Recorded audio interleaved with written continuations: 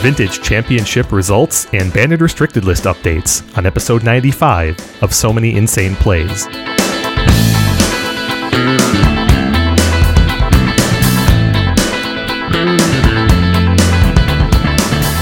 Welcome to episode 95 of So Many Insane Plays, our Vintage Championship results and Banded Restricted List updates review. I'm Kevin Crone with Stephen Menendian. Hi, everyone. If you have any comments, questions, or suggestions, you can tweet us at Many Insane Plays, email us at So Many Insane Plays podcast at gmail.com, or leave feedback on Eternal Central, MTGcast, or themanadrain.com.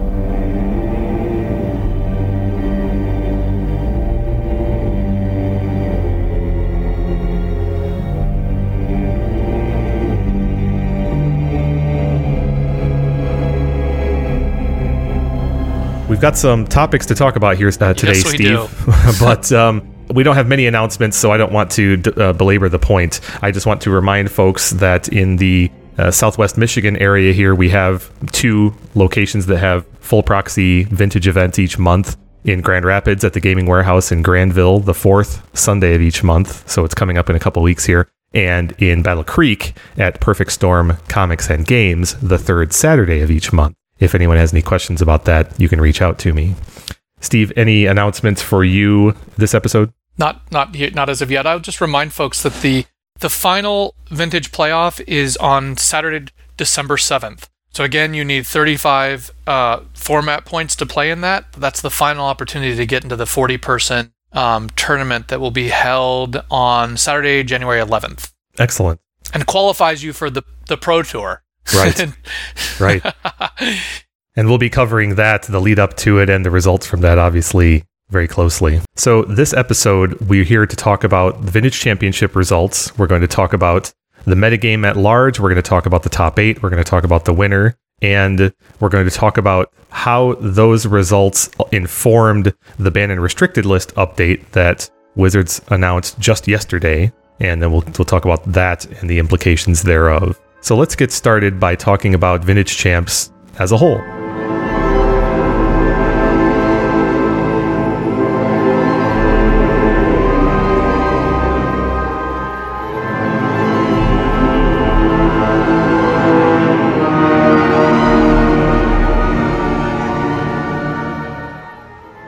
So Steve, 2019 Vintage Champs was another pretty successful one in my eyes. Attendance was a little down from last year, and we didn't do a preview show, but it's something that I would have predicted, given the late scheduling, given the weekend in question, Halloween weekend, as well as given the overall Sturm and Drang associated with the format, right? Mm-hmm. And so this year we had 310 registered players, 302 of whom actually played in the event. Yeah, I told someone at the beginning of the weekend that I thought it would be between... I think I said the range was like 280 to 350, and specifically I thought that there would be about 325. So it's, again, very close. Remember a couple years ago how I predicted, I think it was exact? It was the exact number, yeah. And it was, that was awesome. It was like an irregular number as well. It wasn't like a nice round. That was pretty good. So 310 is obviously down from last year. What was last year's number? 380? I don't recall. Yeah, it was much closer to 400 last year. I don't remember the exact figure, but so we're down pretty significantly, but that's not much of a surprise. So much dynamicism in the format, a lot of, and as well as the scheduling for Eternal Weekend as a whole. Yeah. Hopefully, both of those things will be improved next year. Right. I mean, I think there are multiple factors. Mm-hmm. One thing that is become apparent is the European contingent has dwindled year after year to this event. Yes, that's true. We didn't see any of the Germans that we're so used to. We didn't see Ito-san from Japan. Right.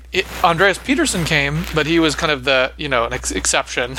Yeah, that's true. It was nice to see him. Coming out of the VSL, his VSL victory. Yeah. It was great to meet him in person. The other thing is, I mean, certainly being on Halloween weekend again is impactful, but I also think just look, the main events are scheduled in advance, but I think it impacts the overall tournament when, all the details aren't really ironed out until really late. Then people who are maybe on the fence, maybe fall the other way on the fence, fall behind the fence as opposed to inside the inside the fence. And so I think that really becomes that's 30, 40, 50 people right there, maybe more. I also think there was a probably small number, but an impact from the addition of the Modern Championship that was at the same time as Vintage Champs on Friday. Right. One the might casual say people who might otherwise play in the Vintage tournament just to play, that's a big chunk of people right there. Yeah, exactly. And so all of that adds up to we're down a little bit, but still a very healthy and great tournament with lots of great people and players. Yeah, I would say so. And I mean, I think the Vintage Leagues, the Vintage Challenges, they all suggest a really dynamic and healthy format, at least in terms of attendance. When I last looked in the league, I think it was like 110, 120 in the leagues.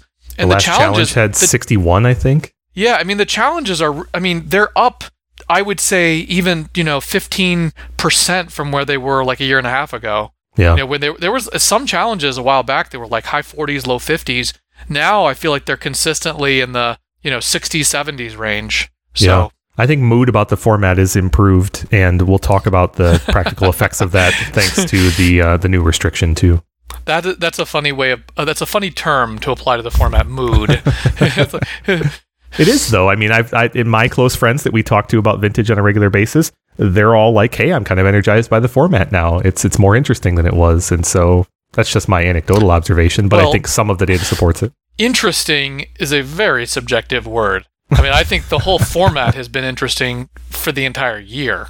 Yeah, you're right. Not because of restrictions. I did mean interesting in a positive way. Like, it is interesting to them. Right.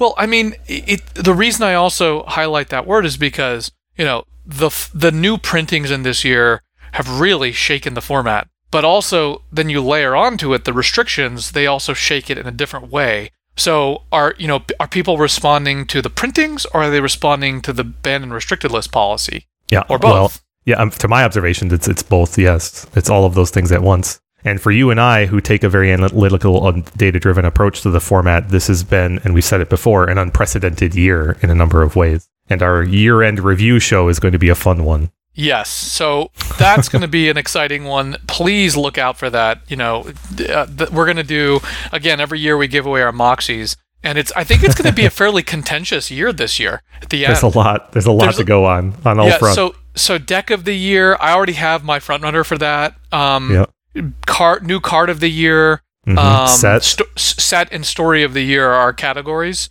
So I think it's going to be contentious in maybe all four categories. I think it's going to be, it's going to be fun. Yeah, it's going to be great. I mean, I've already got my set locked in, but yeah, I'm not going to tease that right now. We'll get to that in due time.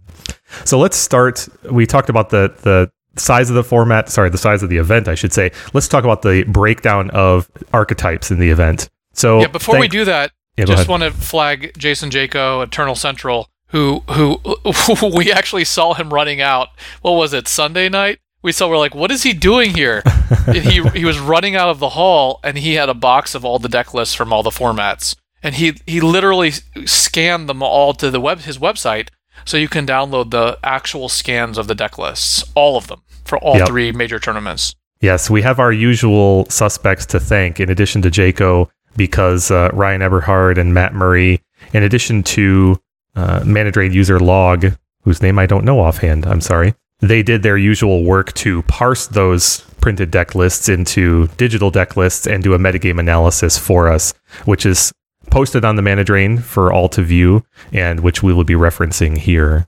So let's talk about deck representation from an archetype standpoint. So the largest single archetype, and we'll talk about this in more detail, this year was Xerox at 18.5%, or 56 players. Now we know that Xerox... That's remarkable, by the way, that there was nothing that was larger than 20%. That's true. That is very noteworthy as compared to almost every year prior since we've been doing this. 18.5% is a pretty low number for the largest represented deck. These are legacy numbers, the rest of the archetypes. Yeah. If you disaggregate. I mean, Xerox would be a huge number in legacy, because it'd be all the Delver decks. But right. And we know that the Xerox category in and of itself, at this point, features a couple of different builds, but it's strongly dominated by the Jeskai Arcanist lists. Yes. But Ryan has provided a breakdown of decks by different tags, that is, different kinds of groupings, and the Arcanist decks were actually only 11.9% of the metagame in total. So they were 2/3 of the Xerox category. Yeah. Makes sense. Yep. Which would have been expected going in. And it's probably because there were, Xerox decks that were either Rug, so they weren't, well, I guess Rug doesn't usually use Arcanist. Correct. So there may have been Rug, because Rug did really well last year, and or Jeskai that didn't have Arcanist and or Delver variants. Yeah, I would agree with all of that. There was also a smattering in recent challenges of the, what's the mana, the card that when your opponent plays spells, they take shocks. There's a creature that does that. Oh, the Eidolon of the Great Revel? Yeah, Eidolon type decks. Yeah, within the Xerox archetype. Yeah. Mm-hmm. Agreed. The second largest archetype was, surprisingly, Oath at 13.2% or 40 players. Well, it's both a surprise and it's not a surprise. We talk every year how Oath is overrepresented at champs. Yes, we do. And there are different theories for that. I mean, one theory is that, since Oath won 2 consecutive years, people who just play in this event are more likely to bring Oath since it does well. Mm-hmm. But, but that doesn't explain Oath this year. Oath, I think, cratered last year, if I recall correctly. Yes. I think what happened here is the metagame swung towards Oath at the 11th hour in a big way. Yeah. And that impact really showed up in this paper tournament in ways that are kind of surprising. Just given the enormity of 40 players. Like, you could imagine the vintage challenges swinging the paper tournaments modestly, but there were only basically 2 weeks where Oath was doing really well. I think it won the week prior to this tournament, which means that some number of these players just said, what has won the most recent vintage tournament of note or of record, and then just brought that. Yeah, agreed. It's worth noting a few things. Part of the narrative for Oath was the surge in a new Oath list that was designed heavily around Oko Thief of Crowns. Yes. And that we can talk more about that because Oko is one of the sub-themes of the narrative for this event and features strongly in the attraction to the Oath list that was popular, which was heavily rug-based Oath, and with Oko providing a very strong universal answer to most of the anti-Oath hate cards, which is pretty powerful inherently. Yes. I mean, Oko kind of just burst in the scene in the weeks immediately preceding this tournament. And that's right. I have to say that I personally underestimated Oath in the sense that I underestimated the boost that Oko would give to this archetype, and I underestimated the prevalence of Oath that would appear and the persistence that it would have in this tournament. I just did not think that at a paper event where players who would be, have been brewing for weeks, if not months, and planning on hiding their tech would be vulnerable to Oath in any particular way. I mean, I personally thought that there would be 0 Oath in this top 8, but I didn't even think that Oath would be 13.25% of the metagame. Like, if you had asked me the week before, I would have said Oath would be, my wildest imagination would be 11%.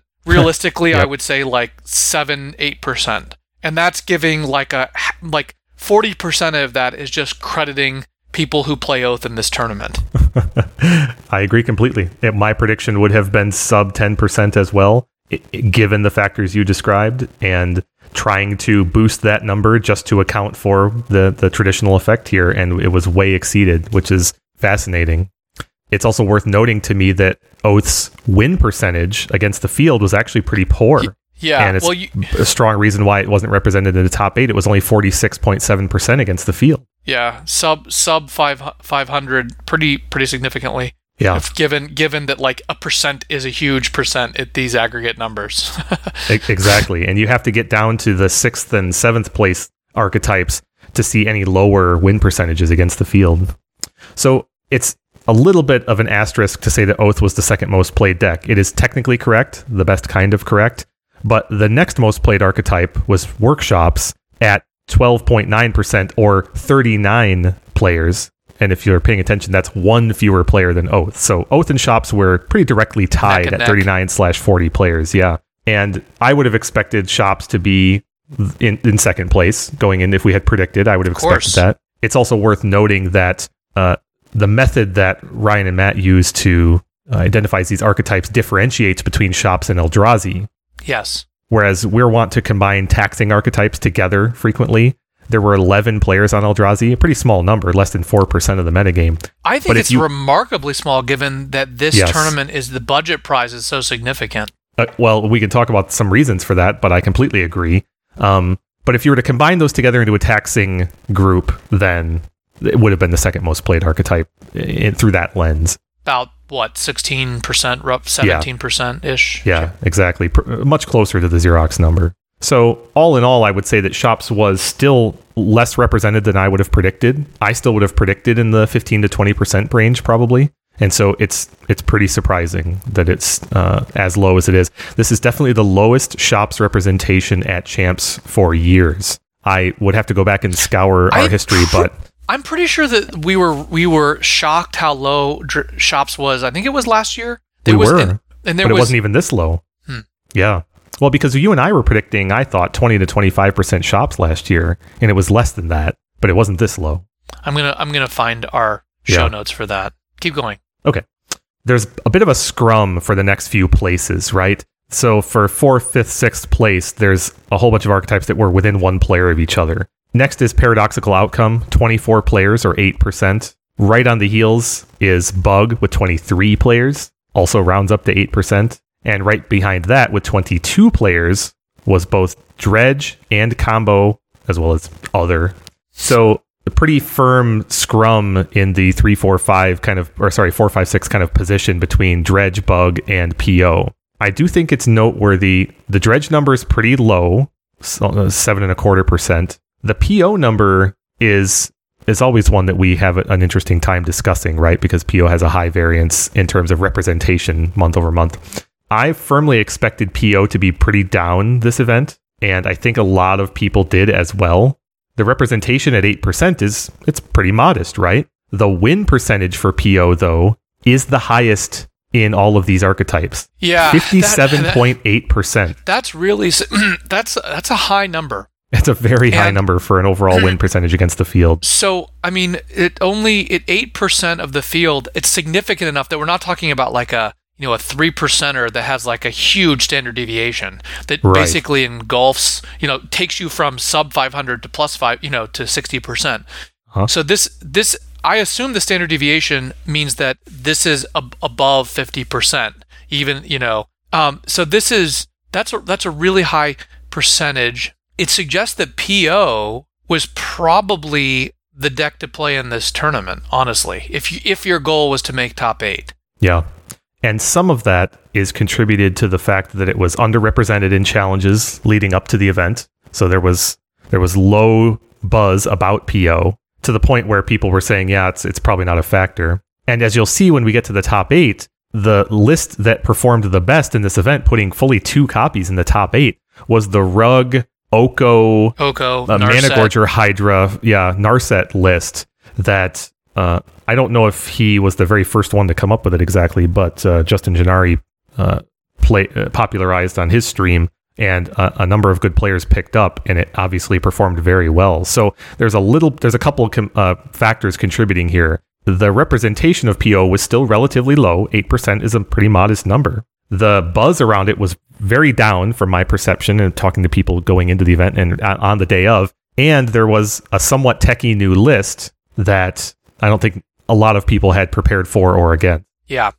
Yeah, it's just also blazingly fast, and PO is really, it's the kind of deck that in a wide, broad field, you could easily start out 2-0, right? Against like unpowered decks that are just very hard to compete. It's just because it's extremely high power level, you can chalk up a lot of free wins, even through like rounds 4 and 5. And this particular list, this rug-based one, had a lot of resiliency between fully 4 Managorger Hydras post-board, the versatility that Oko provides, and the explosiveness that Narset can provide with certain draws. Because these lists were playing Narset plus Time Twister and Wheel of Fortune, right? Which we got to see happen in the top 8, for example.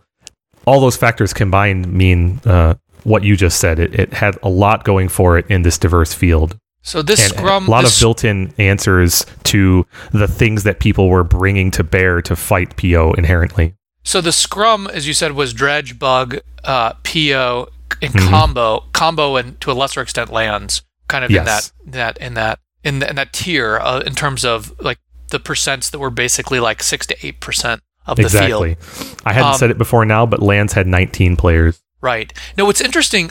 So this number for combo is huge. It really is. 7.25 is large, and I think it's because DPS won at least one challenge, if I recall correctly. Was it 2 or 3 weeks before? Yeah. Yeah, and so DPS is again same thing as PO, right? DPS is a really high power level deck and can do really well in a big field. I think I'm a little surprised by how poorly it did at 40%. It's basically one of the worst performing decks in terms of the major archetypes.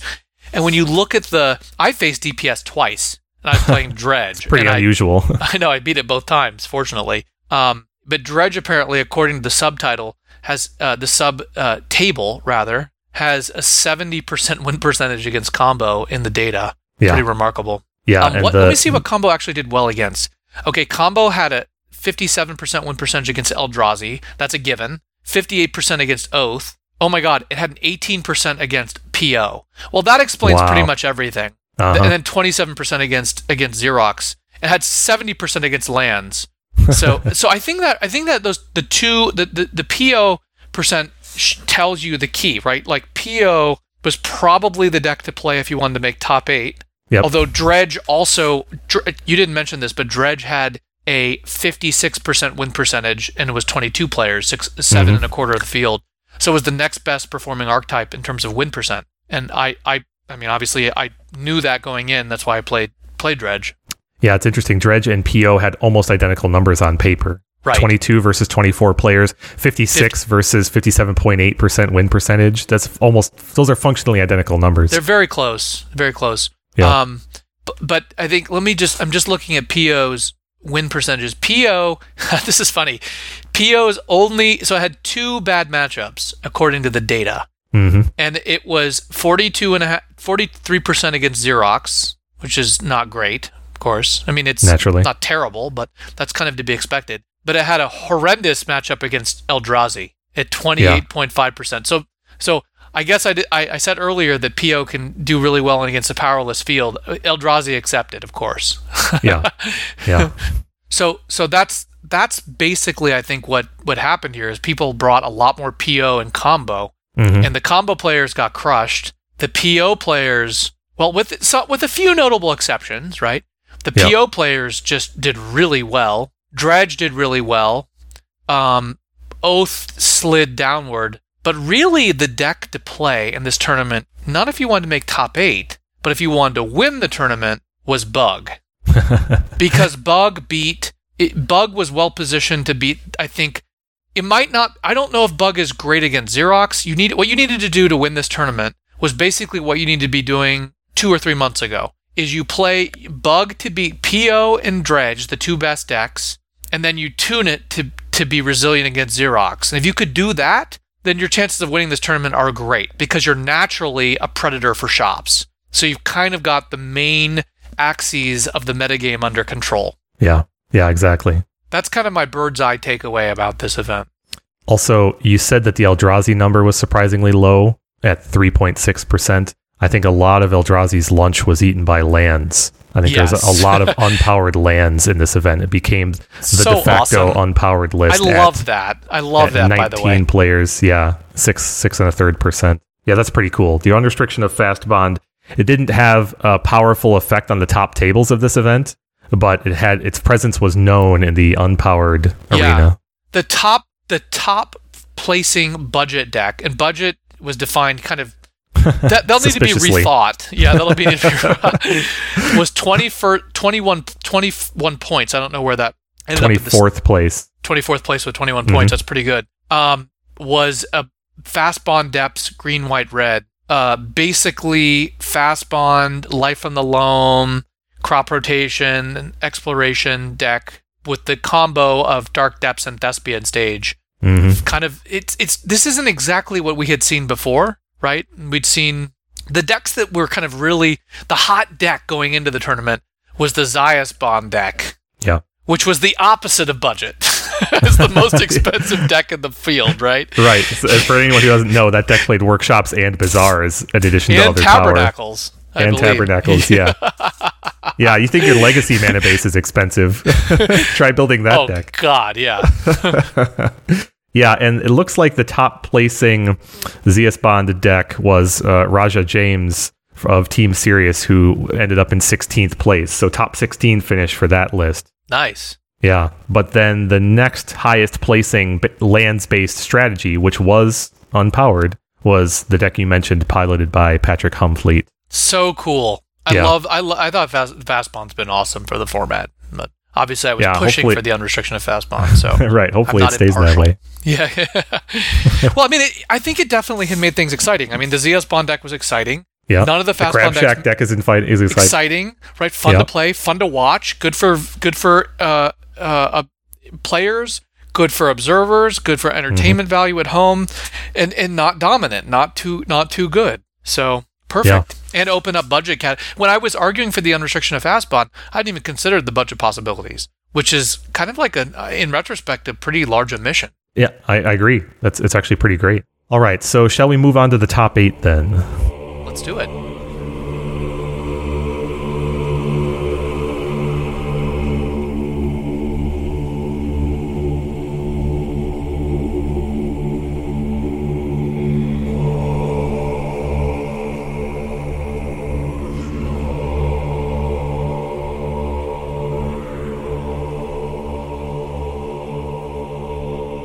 So, shall we go from 8th place up? Sure. Build the suspense. Okay, so we know that 4 through 8 are organized by a combination of the way the top 8 played out in final standings. So, in 8th place, we have Ryan Eberhardt, friend of the show, and who we've already referenced, has provided us with data here. Ryan played the Xerox or Rug Planeswalkers deck, very close to what his friend and ours, Matt Murray, piloted to a good finish on his stream just a couple of days earlier, and was taken up by a number of players, myself included, and of which there were actually 2 copies in this top 8, which is pretty cool. So for anyone who doesn't know and is only learning about this right here and now, this Rug Planeswalker deck it's a Xerox kind of model, meaning we're talking about a 4 preordained deck here, but it's light on creatures. 2 Tarmogoyf and 1 Young Pyromancer. What a weird combo, by the way. It's like 2013 is calling Ryan. It wants its creature combos back. Nice. But then bolstered by a number of planeswalkers. So in ascending order by mana cost, we're talking about 2 Renin 6, 1 Oko, 3 Narset, 2 Dak Faden, and 1 Jace the Mind Sculptor. So that is fully 9 planeswalkers, which is a really... 5 or 6 different ones. 5 different planeswalkers for a total of 9, which is an unprecedented number basically in Vintage. Like 9 is a huge number of planeswalkers. And then the rest of the deck is basically Rug Xerox stuff, like you would expect. Lightning bolts for removal. Pyroblast. Yeah. Depending on who is piloting the deck, there was different mixtures of one-off cards. Like Ryan has a 1 main deck Nature's Claim, for example. Other players like myself had some different things. And of note, the mana base features 2 Mystic Sanctuary, which is worth talking about, and which is something that Matt Murray really enjoyed on his stream, and a lot of people has picked up based on that. And then the sideboard features some technology that Matt really made famous, like Pulverize. Pulverize is a card that, against shops and a few other archetypes, has not really seen a lot of play lately, but has become much more usable thanks to Renin 6. Basically, the fact that Renin 6 can rebuild your mana base for you after a Pulverize makes it far more reasonable against shops, for example, and other wasteland or taxing archetypes. So anyway, that was Ryan in 8th place. In 7th place, we have Brian Koval, recent Vintage champ, playing the Paradoxical Rug deck. That is the 2 Oko up to 4 post-sideboard Mana Gorger Hydra Rug PO list that was popularized by Justin Gennari. One characteristic of this list that we haven't mentioned before now is the main deck Grape Shot as one of the short list of win conditions, which also doubles as removal, right, and control for things like Lavinias and things like opposing Narsets, right? So Grape Shot can clear the way of problematic permanents, creatures of walkers, and allow other cards like Mana Gorger Hydra to run in for the win. In some cases, Elk running in for the win. Jeez. Yeah. So I think this version of PO is definitely, at the moment, a go-to version of the deck. We'll see how it evolves in the light of the restriction that we're going to talk about soon. Next, in 6th place, the lone representative of a non-blue deck in this top 8, Jody Keith on Golos Workshops. For those of you who may not be familiar, this is a slightly more flexible and more controlling version of Workshops that toes the line between aggro and prison. Strangely, this deck has, for example, 1 Smokestack, 2 Ensnaring Bridge, 1 God Pharaoh's statue. So this is a much bigger and a little more prison-focused workshop list as opposed to Ravager shops. There are no Arcbound Ravagers in this list, for example. So it's a little bit more aggressive than what we would call stacks, because it still has a slightly heavier creature component, including Golos, including some Walking Ballistas and Stonecoil Serpents. But this deck is really designed around Golos fundamentally to serve as a bit of a toolbox. So, for example, in the main deck, you can grab the 1 copy of Tabernacle, the 1 copy of Karakas, a copy of Buried Ruin or Inventor's Fair, things like that. So there's a bit of a toolbox for Golos in the main. This reminds me of the list that got 2nd place a couple of years back. Yeah, the Jacob Corey Smokestack Null Rod list with Ensnaring Bridge. Yeah. I mean, it has a lot of that DNA. This only has 1 Smokestack, but it's basically got the rest of the control. You know, it's the suite of control cards in Workshop. Yeah. You know, prison. And it has certain advantages in certain matchups because of the flexibility that Golos provides. Against Oath, for example, you can search up your main deck Karakas, and it's very hard for them to fight. Against any of the go-wide strategies, you've got access to a main deck Tabernacle. And again, there's 3 Golos in this deck. So you've got lots of ways to find these one-off lands. Yeah. And Stonecoil Serpent would appear to be an aggro card, but I think it's got really important defensive capacities, right? It's in part like a planes. It's sort of the slash Panther function, right? I mean, it's a planeswalker killer. Yeah, absolutely. The trample and really does a number on planeswalkers. Can't be elked, right? Yeah, that's right. You can't Oko it. You can't Dack it. And there's a pretty strong emphasis on multicolored cards in the format right now. Stonecoil Serpent has become pretty ubiquitous. So that's a very cool list and a version of shops that I would expect to be in it for the long haul at the moment. Did you mention the 8 Leyline sideboard?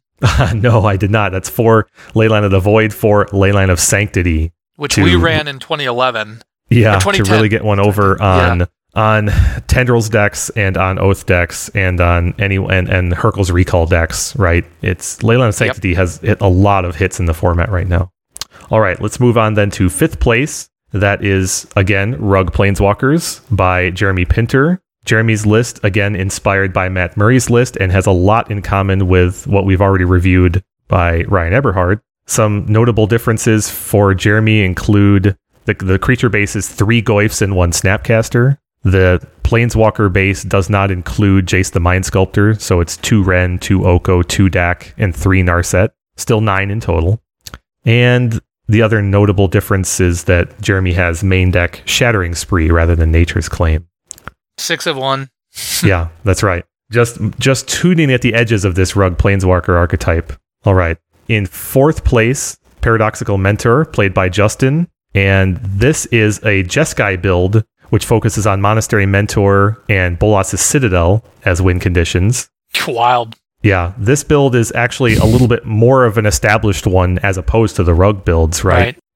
So Justin has 2 Narsets and a Snapcaster and a Mentor. It's very low on win conditions, this list, but the presence of Yawgmoth's Will gives it some resiliency in that sense. And obviously, this deck is still incredibly, incredibly explosive. This is a 4-color list. Justin has no red cards in the main, I don't think. Does he have Wheel? No, he does not. But he has access to, in the sideboard, Pyroblast and 1 Volcanic Island. Yeah, for Narsets and other problematic things. He actually does have 1 Volcanic in the main and then access to a 2nd in the sideboard. He has a main deck Chain of Vapor, too. Yes, as well as Repeal and Hurkyl's for his bounce package.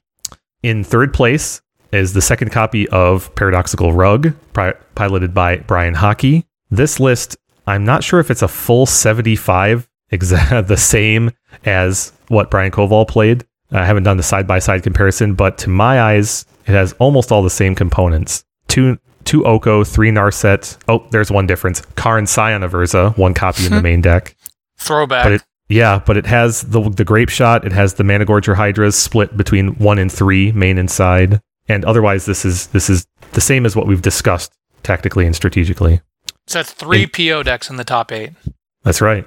1 Jeskai, well, 1 4-color, which is base Jeskai, and 2 copies, very similar copies of the Rug list. So now we're talking about the finals. In second place, runner-up is Boston Shatterman with Jeskai Anarchist.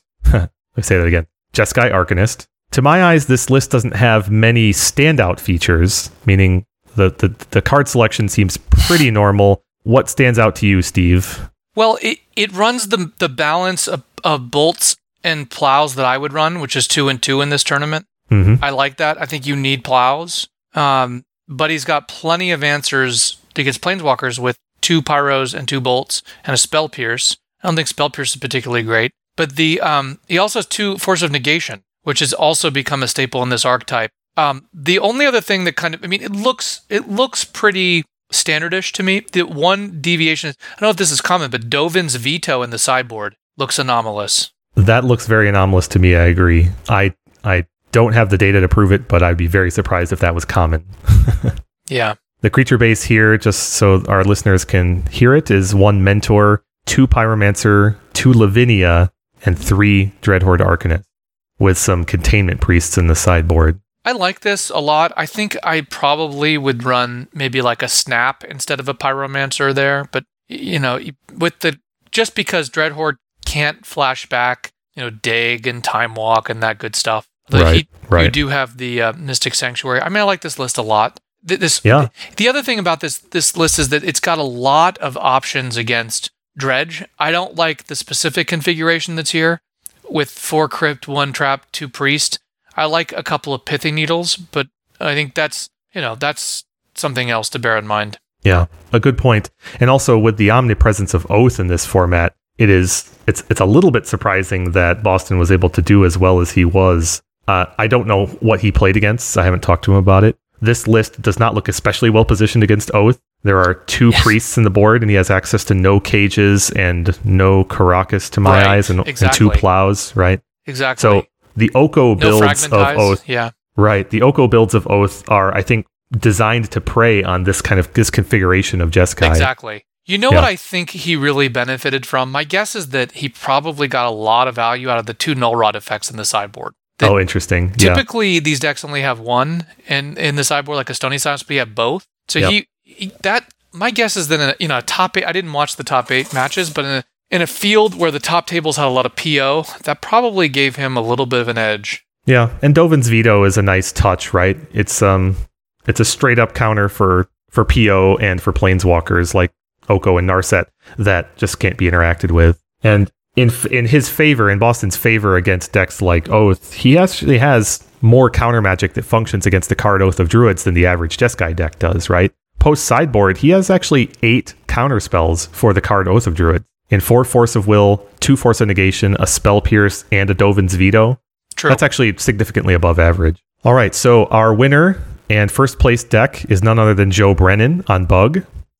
This is a very fun Bug list into my eyes, because Joe has a lot of 1-ofs in here that really speak to metagame positioning and just how he wanted to be positioned in various matchups. So I'd like to call out several of these 1-ofs. In the main deck, we've got Misdirection ×1, Flusterstorm ×1, Spell Pierce, Force of Vigor, Fatal Push, Sylvan Library, Oko, Brazen Borrower, and Vendilion Click. All of those cards are 1-ofs in this list, and all play different roles in different matchups, right?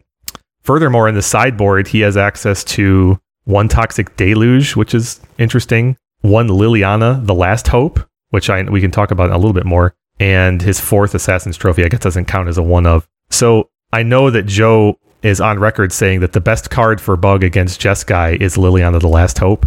Interesting. Which is an interesting assessment, yeah. And I heard him say, and I'm sorry, I don't actually know the context. I think it might have been his winning interview at the end of the day, where he said that going into this event, he is planning on playing 2 Lilianas in his sideboard, and ended up cutting 1. So unpack ironically, that a bit. he who beats Jeskai in the finals. Right. Unpack that. What makes this so effective? So first of all, it's black. so it can't be pyroblasted. You can plus it immediately, which means it's like 4, so it can't be bolted. Yeah, the effect on the Jeskai creature base is really the thing. The fact that her plus disables Dreadhorde Arcanist, it kills Young Pyromancer and Snapcaster Mage, and it renders cards like Lavinia ineffective in combat. So they have to overcommit to the board in order to pressure Liliana the Last Hope, and almost all of his creatures, that is Joe's creatures, then are incredibly good in the face of that. So even his Deathrite Shamans will will kill and survive a Lavinia in combat, because a Lavinia affected by Liliana the Last Hope is a 0/1, right? So they have to overcommit to the board, and then your superior creatures really win the day. It's worth pointing out that the effect on Dreadhorde Arcanist is doubly so, right? Because it turns it into a 0/2, which means it's an ineffectual attacker, right? That also happens to disable its card advantage ability, because the mana cost of spells that Arcanist can flash back is tied to its power. So you actually make it a -1/2 behind the scenes. The rules round up to 0, but the simple truth is you can't cast any spells with a Dreadhorde Arcanist that's been affected by this Liliana ability. Fascinating tech here. Fascinating bit of tech. Oh, and also, like, her second ability should not be understated. Put the top 2 cards of your library into your graveyard, then you may return a creature card from your graveyard to your hand. So she's got a card advantage ability too that you can use every other turn. It's actually every third turn if you want to keep her alive indefinitely, but you can use it multiple times before she even has to die. So, and let's not even talk about her ultimate, which is not impossible to get to in a protracted game against Jeskai, and just completely game over for them. They can't interact with her ultimate ability, which just produces unbounded zombies over time. Unreal. And all the one-ofs can make that -2 ability really deadly, because then that's a good point. It's mid-game, it's just a tutor. Yeah, that's a good point. And her ability to get creatures that function like spells is also very interesting too, because Brazen Borrower and Vendilion Click have very spell-like effects in the matchup, right? And you could functionally reuse a Brazen Borrower, for example, by casting Petty Theft, casting Brazen Borrower, letting it die to something, and getting it back with Liliana to get the card advantage again. It's pretty cool. Neat. So Joe's list is very techy. I encourage our audience to look at it and consider the way he built this list.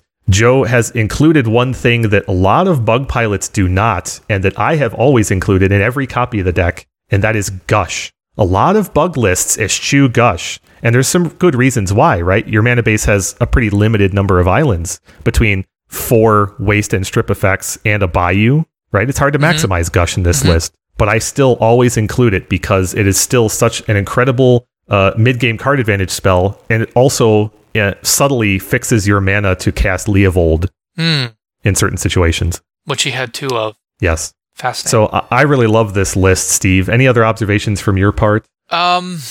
He's got 3 Force of Vigors between main and side. I think Force of Vigor is kind of the metagame. It's kind of the defining card of the year. I mean, there's a lot of competition. But Force of Vigor is what really allows decks like this to stretch across in combat. You know, obviously it's a little tricky when combating Oath, but naturally, but it's still quite useful. You know, it's really good against, obviously excellent against Shops, and he's also got two Energy Flux, which he just loves. So he's loaded to bear against Shops.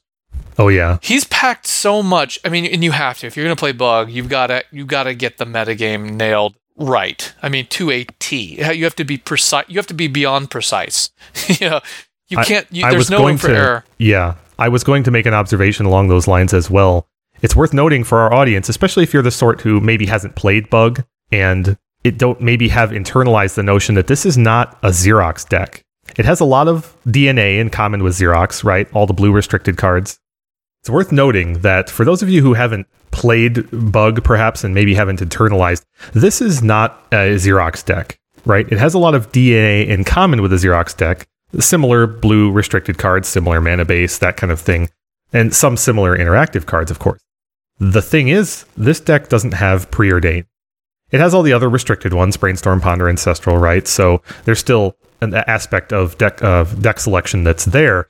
But this deck's lack of Preordain contributes to what you just observed, which is you don't have as much control over your draws in the early and mid games in the matchups where you might really need that. And as such, to your point, you really have to have your deck construction dialed in such that you know how every card functions in each matchup and know how to apply them in order to get the most value out of them. That is one of the key tricks for building and piloting Bug, and Joe Brennan has clearly done that to a T here. I couldn't agree more. One of the cards I love in his list that is easily overlooked is Misdirection. Oh, yeah. I know you're a big fan of that. We'll talk about how that can work in the Xerox matchup. Well, Misdirection famously has the most famous interaction is with Ancestral Recall, right? Like misdirecting an Ancestral is just really living the dream. But he doesn't have it in here for that reason. He has it in here because when you need it to, it can function proactively as a fifth force of will. And that means it's easier to resolve some of your spells when they really need to. And so key things like Assassin's Trophy, which can otherwise be countered by your opponent's Force of Wills and Flusterstorms and a few other things, you can really force those through on key permanents. And specifically in the Jeskai matchup, the card Pyroblast has a really interesting and powerful interaction with and against Misdirection. Pyroblast allowing you to remove a blue Planeswalker in play, for example, one of Joe's Narsets or Okos, can be turned against its caster to do exactly that on their side, which could be just devastating.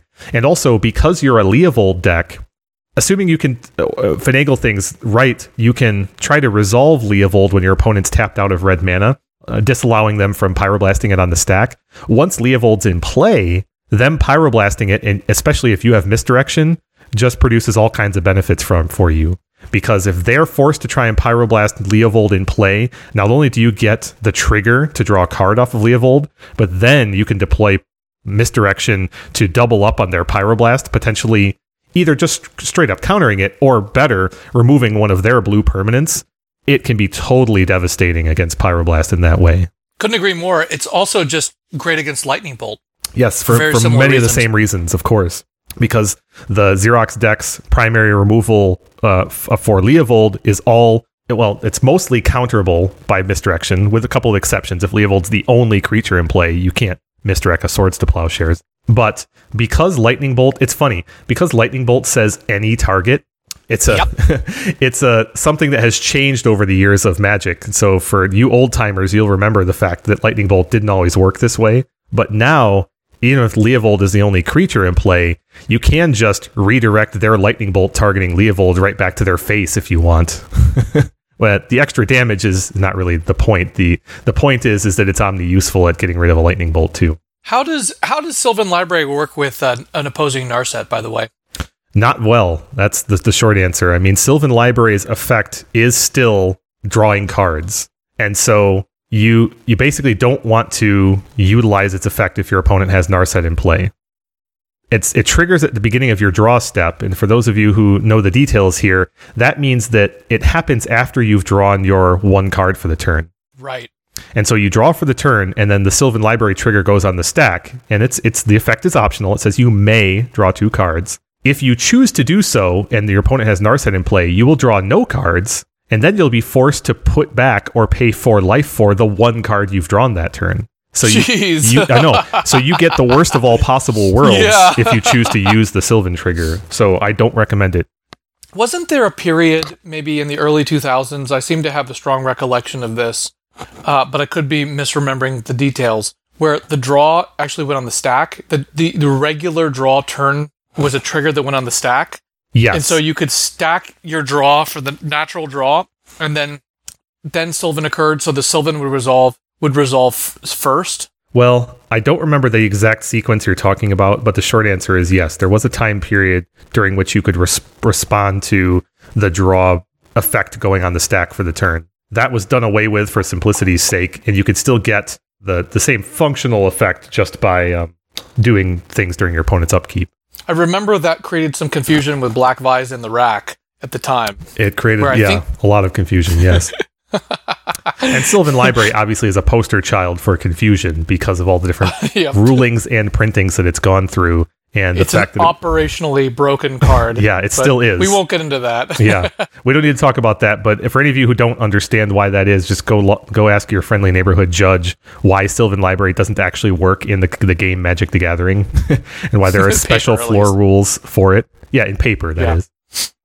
And if you'd like a trip down memory lane, just go into Scryfall or your favorite search engine and look up all the past printings of Sylvan Library. And just consider all the different ways the card has been worded and printed over the years. Isn't there one that has a 0 mana activation? That's my favorite one. You're right. Yes. The 5th edition version of Sylvan Library, its effect is an activated ability that starts with 0:. What a mess. I know. The card is a total debacle. Yeah. Yeah, there's a number of cards that are historically problematic over the course of the game, Time Vault and many, many others, right? Sylvan Library holds a special place, though, in the number of different ways that its ability has been implemented and how it still actually does not work.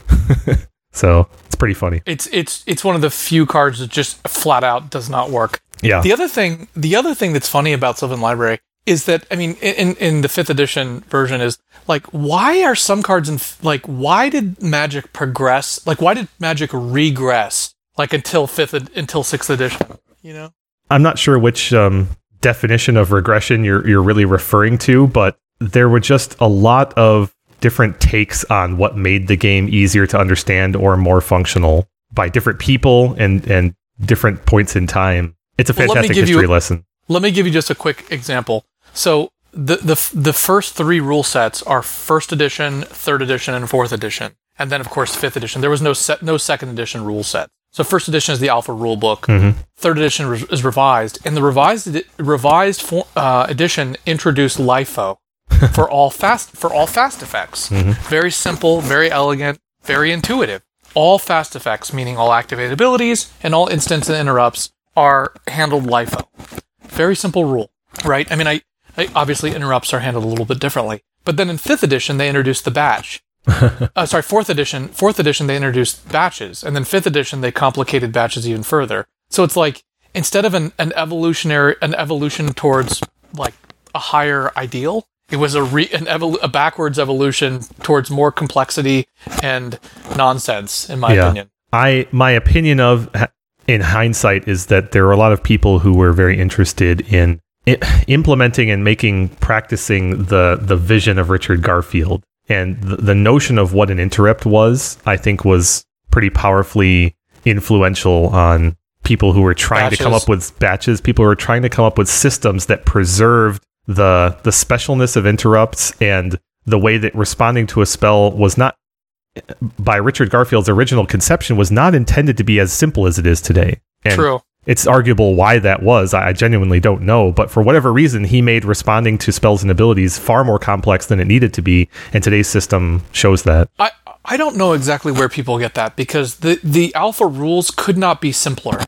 I mean, when it comes to resolving spells, there's simply one rule. Spells resolve simultaneously, and there's 2 exceptions.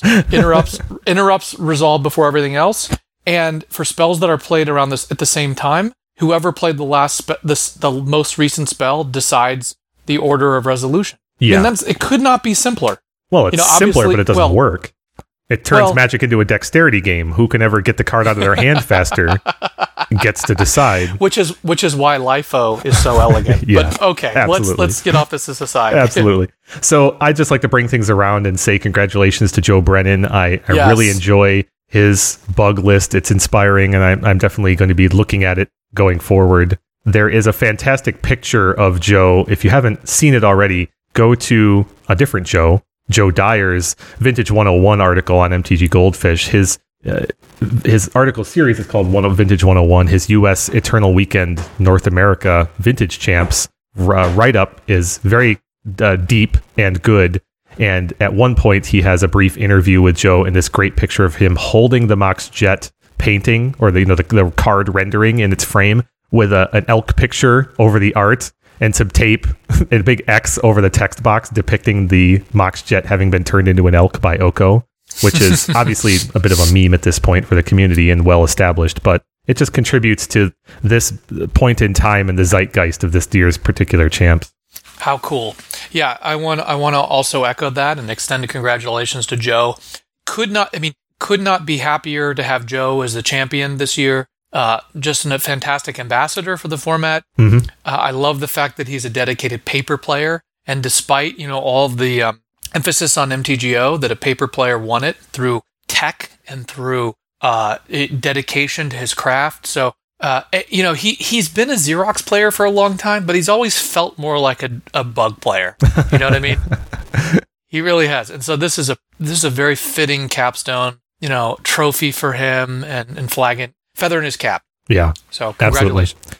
And if any of you have never met Joe and happen to find yourself at one of the kind of tournaments that he goes to, for example, like NYSE or something similar, I would say track him down and shake his hand and say congratulations. He's incredibly great to talk to, is Joe. All right, so Steve, let's transition from the results set here to our experiences and a little bit about the narrative of this year's champs. I definitely want to touch on Oko. I definitely want to touch on Narset, but we can begin anywhere you'd like.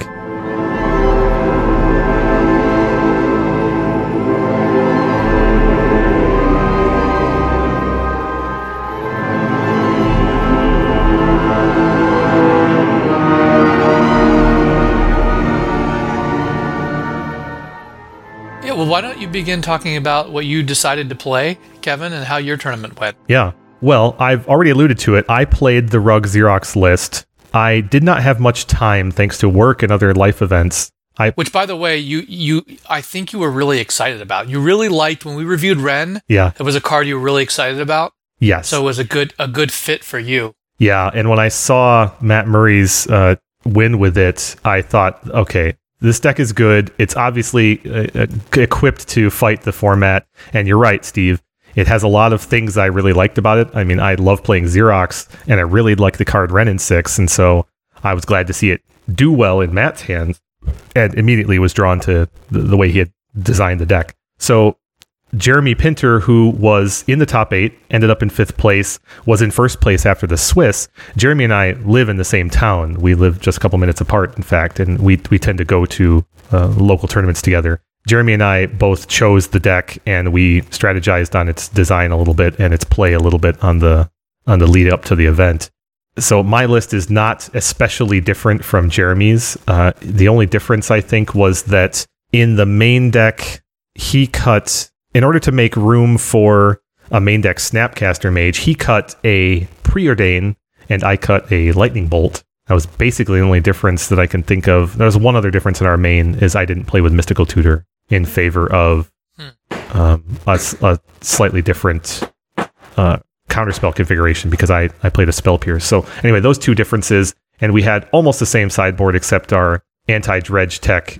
I played, not our anti-dredge tech, our anti-shop tech. Basically, I played another Shattering Spree in the sideboard, whereas Jeremy had a Braid. So there's not many differences. We were 72 or 73 cards the same. I really enjoyed the way the deck played. I didn't have a lot of preparation with the deck in advance for the reasons I already stated, so I didn't do very well. But there's a key reason that I didn't do very well, which is the combination of my preparation and the fact that the deck, at least the way I had it configured, had a pretty weak matchup against Oath. And not for lack of trying, but I faced Oath 3 times in the Swiss and only went 1-2 against it. It's not an awful matchup, but I would describe it as maybe 60-40 in their favor. And a couple of tweaks to the design of the deck would help that, but there were things that I didn't anticipate. For the reasons we already stated, I did not expect there to be as much Oath as there was, and I also didn't have any experience with piloting the Rug Walkers versus Rug Oath intricacies of the matchup, and so there were just a couple of things that I didn't anticipate, which made the matchup even worse. Overall, to your point, I really like this deck, and it's going to inform my design in the new vintage going forward. What do you think is its strongest matchup? Wow, that's an interesting question. I don't actually know the answer to that. The strongest matchup, to my mind, felt like it was Jeskai. It felt like... That's a good thing to feel. Yes. That's a really good thing. That's one of the things I really liked about it, is for my part, I really felt like I was well positioned against Jeskai. All my cards felt highly relevant. It felt like the Planeswalker configuration was hard for them to answer Wrenn and 6, for example, is just it's just really challenging for them to address because it's not hit by the standard players that they would have to fight it. Pyroblast, Lightning Bolt, etc. And put that in combination with the fact that Oko was still bursting onto the scene. A lot of players didn't have experience playing against Oko and also didn't have an appreciation for it, which again is one of my narratives for this whole event, I think. And so a combination of factors meant I felt really good playing against other blue decks. And my results against them on the weekend bore that out. I only lost once to another Xeroxy type deck, and that involved like Lotus Mentor on their part. So, which Rug still has no answer to effectively.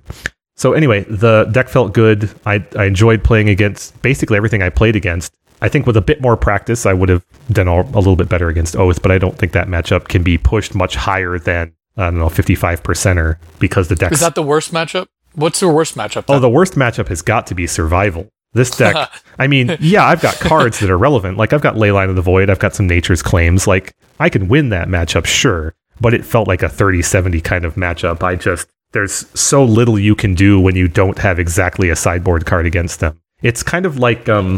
It's like, it feels like fighting Dredge, but you have even fewer outs. Like, because you can get an anti-graveyard type draw, like a Leyline draw, and their Survival can still defeat that, right? Right. And you can get an anti-survival draw, like with a Pithing Needle, for example, and their Bizarre draw still beats it. So, yeah, I think this deck is inherently a dog against Survival in a very, very bad way. Wow. Yeah. Yeah, I love the kind of array of advantages and disadvantages that are situated across the vintage metagame right now. Agreed. In terms of like, it's cool. It's fun to think about. What would you have changed if you could have done it differently? Well, I would have had a little bit more gasoline against Oath of Druids. So me too. Yeah. My build only had one Nature's Claim in the sideboard. Ooh. Yeah. Ooh. And how many snaps, by the way? Just one. And so I legitimately had only one card that removed the card Oath of Druids from play. Even a Mystical Tutor would have helped. Well, and I had cut that in favor of a Spell Pierce, which ostensibly interacts with Oath of Druids, of course. So you should have asked me about this. I would have persuaded you to go the other way. No, I know that you're far more in favor of Mystical Tutor than I ever will be, but that's especially neither here nor there. Misstep restricted. Well, I hear you. I'm with you. But I liked Spell Pierce because I wanted more early interaction for green enchantments. I wanted more early interaction for Oath of Druids and for Fastbond. Survival. And Fastbond, yeah. So it's not like I wasn't thinking about Oath of Druids exactly, but that one card is not enough to sway the matchup.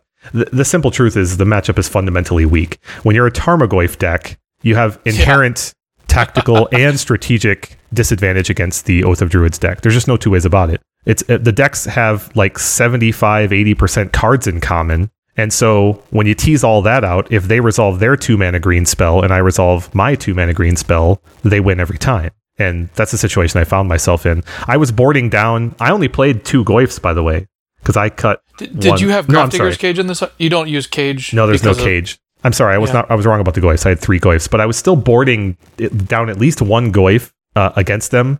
And due to variance, I ended up with Goyf in almost all my opening hands against them, post-sideboard even, which was... There's a little bit of variance there, and I perhaps could have mulliganed more aggressively knowing the matchup. So it's just, you're inherently disadvantaged, and you've got to work harder to win that matchup than they have to work. So at the moment, I'm not too worried about that. Like, I still consider this Rogue Walker's deck to be incredibly viable in the format, and there's multiple layers of reasons for that. One is simply that I don't think Oath is ever represented as highly anywhere as it is at Vintage Champs each year, right? So yeah. You should know the matchup and plan for it and maybe adjust the deck a little bit to account for it, but it's not going to be the second most played deck in any given Vintage challenge for a while, for example. So let's switch gears and talk about your deck selection. You had been playing Dredge a fair bit recently with some measure of success. Any particular notes about how you viewed the archetype going into Champs and what you did differently to prepare for this large,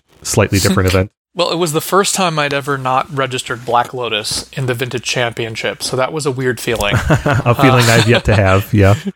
I've registered a shop deck before, so I've played without Ancestral. Mm-hmm. I've never played without Black Lotus. No, just my basic view of Dredge is, so my basic view of the format is that Force of Vigor was a game changer, and I wanted to play a Force of Vigor deck. All right. And I wanted to play what I thought was, just structurally, I wanted to play around Force of Vigor. Wanting to play with Force of Vigor basically narrowed my deck selection down to Dredge, Bug, and like Survival, maybe. Right. Right. And after the restrictions, at the end of August, I tested a bunch with Bug, and it felt like the kind of deck that I needed an enormous amount of reps with to get the metagame right. Mm-hmm. And I actually played I also tested with Jeskai. I played both Bug and Jeskai in leagues, and I think I was winning the leagues, and I was like, this is so boring. I don't even want to play this anymore. Like after you play, you know what it kind of felt like after playing with a bunch of Dredge this summer, and then I top 8'd the 2 vintage playoffs that I competed in. Dredge, it's like after playing with Dredge, especially this pitch Dredge, and I played a little bit of Dredge. I actually have a League 5-0 in March, only because I just decided to play one league with what was the Sphinx? Remember the Sphinx we reviewed at the beginning of the year, Kevin? The opening hand scry one. What is it? Yes, Sphinx of Foresight. Yes. Yeah, I 5-0'd a league in March, but I decided it wasn't until we recorded our podcast when we were reviewing Modern Horizons that as we were going through it, I'm like, well, we talked about Force of Negation, Force of Vigor, and you're like, and I asked you, like, what deck gets better with these, and you kept saying Dredge. I'm like, my God, that sounds so good. I'm going to play this immediately. And then I top 8'd the next challenge, and then I top 8'd the vintage playoff, and I top 8'd the next vintage playoff, and I top 8'd like 5 challenges this summer, and I played in 7. I'm like, this is doing pretty well. It's like, and then when I went back to play Bug and Xerox, it's like playing Standard after you played Vintage for a while. It's just, I'm serious, what it feels like. It's just boring. It's not exciting. The plays are not high pressure, high intense plays. It's like when I'm playing Dredge, I love the excitement of the high pressure moment. Like, do I take route A or do I take route B? Do I dig for Force of Vigor, or do I try and build a hand here, like counter magic here? Or do I put 4/4 on the table and try and ride that in a tempo way? With Wasteland backup. Or do I for example, I'm in a situation where if I can dredge up, let's say my opponent has a Tabernacle, right? Yeah. I can do you try and race it with Icarids? Right. Or do you try and dig for Wasteland? I love that every game, post-board game, you either win with Dredge or you have these interesting choices that you're confronted with, and they're exciting. They're so stimulating. It's basically addictive. Nice. I like that. And I feel like I'm constantly getting better with Dredge. I make mistakes all the time, but I'm able to think through it. Really crystallizes and focus what is important. What am I trying to achieve? What is my opponent trying to achieve? How do I overcome this obstacle? What's the best route to doing it? Right. Like I said, the example of, should I just dredge a bunch and try and overcome it with Icarids, all the risk that entails? If my opponent top decks a Rav Trap, I'm dead. Or do I dig for one of my Wastelands? And I had 5 Wastelands in this event to try and answer it, even though I don't have one in hand. And do I, if I have 2 cards in hand, do I activate it, Bazaar, or do I wait until I get 3 cards in hand? Right. Right? It's constantly, every game has fascinating decisions that I feel like weren't part of the Dredge archetype maybe a couple years ago, but with all these pitch cards and all these decisions now, it becomes much more interesting. What do you unmask? Do you take the hate card and try and go with your hollow ones, or do you take the draw card and go with hollow one plan, or do you take the hate card and try and go the Dredge plan? Mm-hmm. It's so there's the one rule I've realized, there's no rule. Every decision is entirely context sensitive now, and things that I thought were impossibilities with Dredge, that you would never do that, I found scenarios where you do that. And I'm not just talking about the obvious things where, for example, you never keep a hand without Bazaar. Well, I've found plenty of hands that you keep without Bazaar. Yeah. For example, in the Mirror, if you have a Leyline of the Void, a Force of Will, an Unmask, and a Wasteland, you can easily keep that hand. In a Dredger, easily keep that hand and win. And in fact, I win post-board games like that all the time. Or, would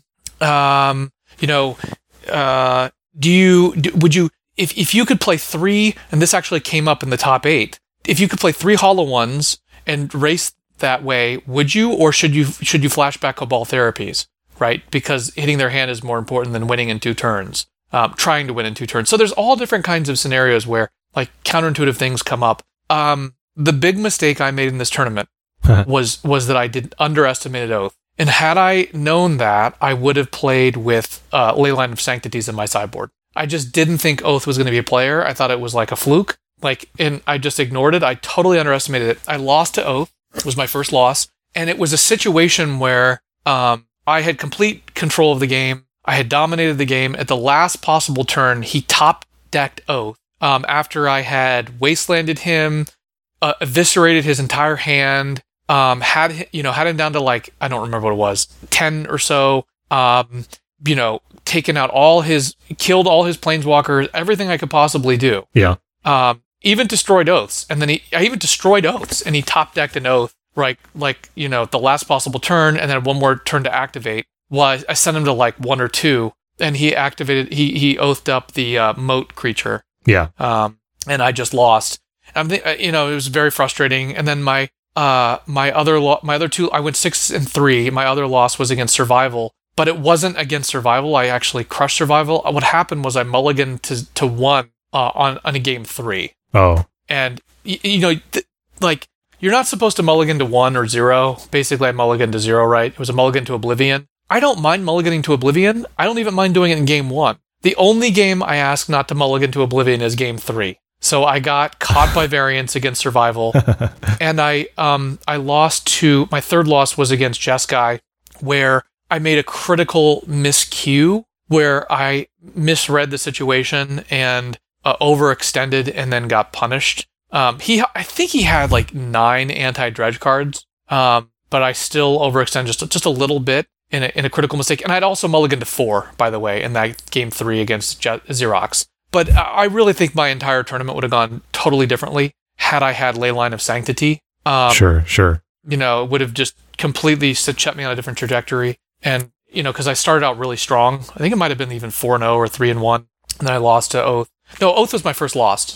So it was frustrating. But, I knew that I wasn't going to wipe out with Dredge because it just has such an inherently high win percentage. But I just didn't quite get, and my tech was good. Like the Wastelands were fantastic for the metagame. Yeah. Because they really were good against all the Tabernacles. They're good. They're really good as a tempo play in game 3s on the play against Xerox, the decks that just run very few Moxen, they can't explode. If they can't get to their 2nd mana to cast Containment Priest or the 3rd mana to cast their DAC, you can just win with Hollow One with the Wastelands. So yeah, the Wastelands were awesome, and they just totally owned the mirror. And I beat 2 DPS decks primarily because of Wasteland, actually, because neither opponent saw it coming. And then I even beat an opponent who had Necropotence with Wastelands, nice, which was pretty funny. Yeah. Yeah, for those of you who are used to have encoded Dredge as a deck that you can just fetch with impunity against, you need to re-encode that. Well, the key thing that led me to Wasteland was I kept thinking, how can I maximally interact with my opponent even after I mulligan to 5, mulligan to 6? And you really want to have a larger hand, so I want to be able to interact with at least 2 disruption cards from turn 1.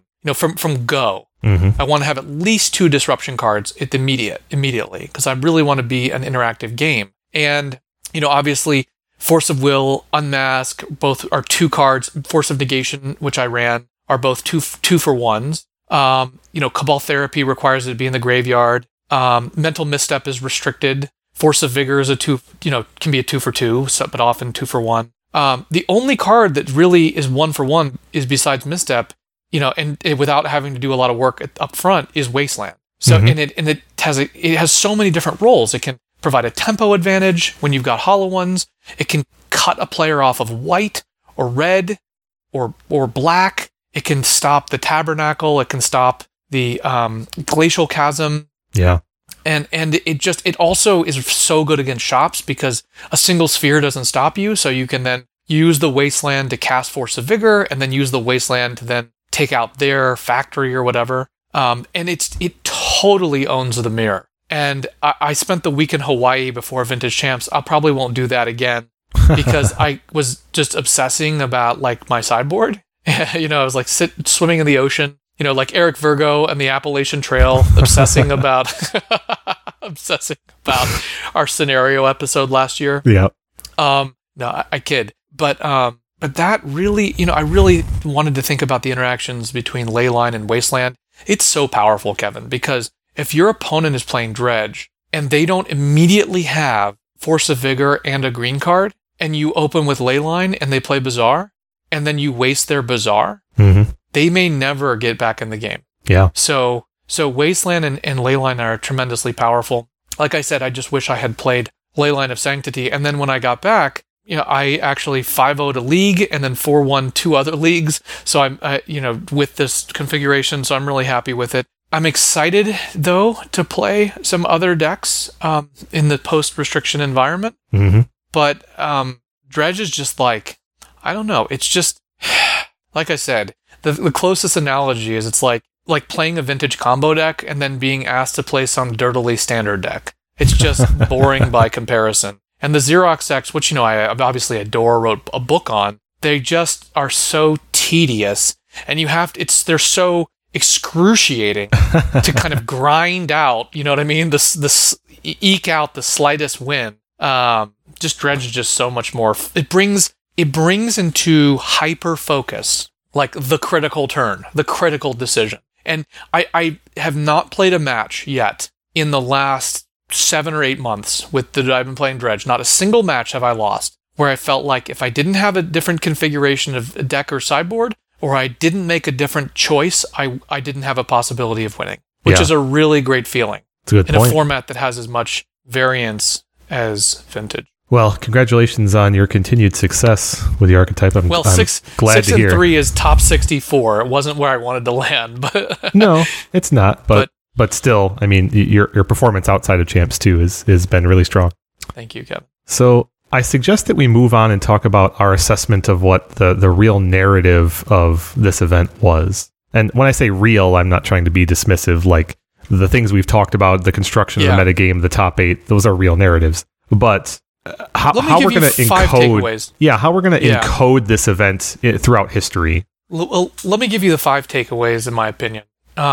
So the first thing my first takeaway is that the metagame was importantly shaped in ways that were so usually this metagame generally reflects the Vintage challenges that precede it, but there was a particular kind of surge in say 3 archetypes that was deeply reflected in the metagame and ultimately top 8 of this event. Yeah, and that was of course Oko Oath, which surged in terms of the metagame, did not make top 8. The Rug, I think you said called the Chubby Rain Rug Xerox deck. Yep.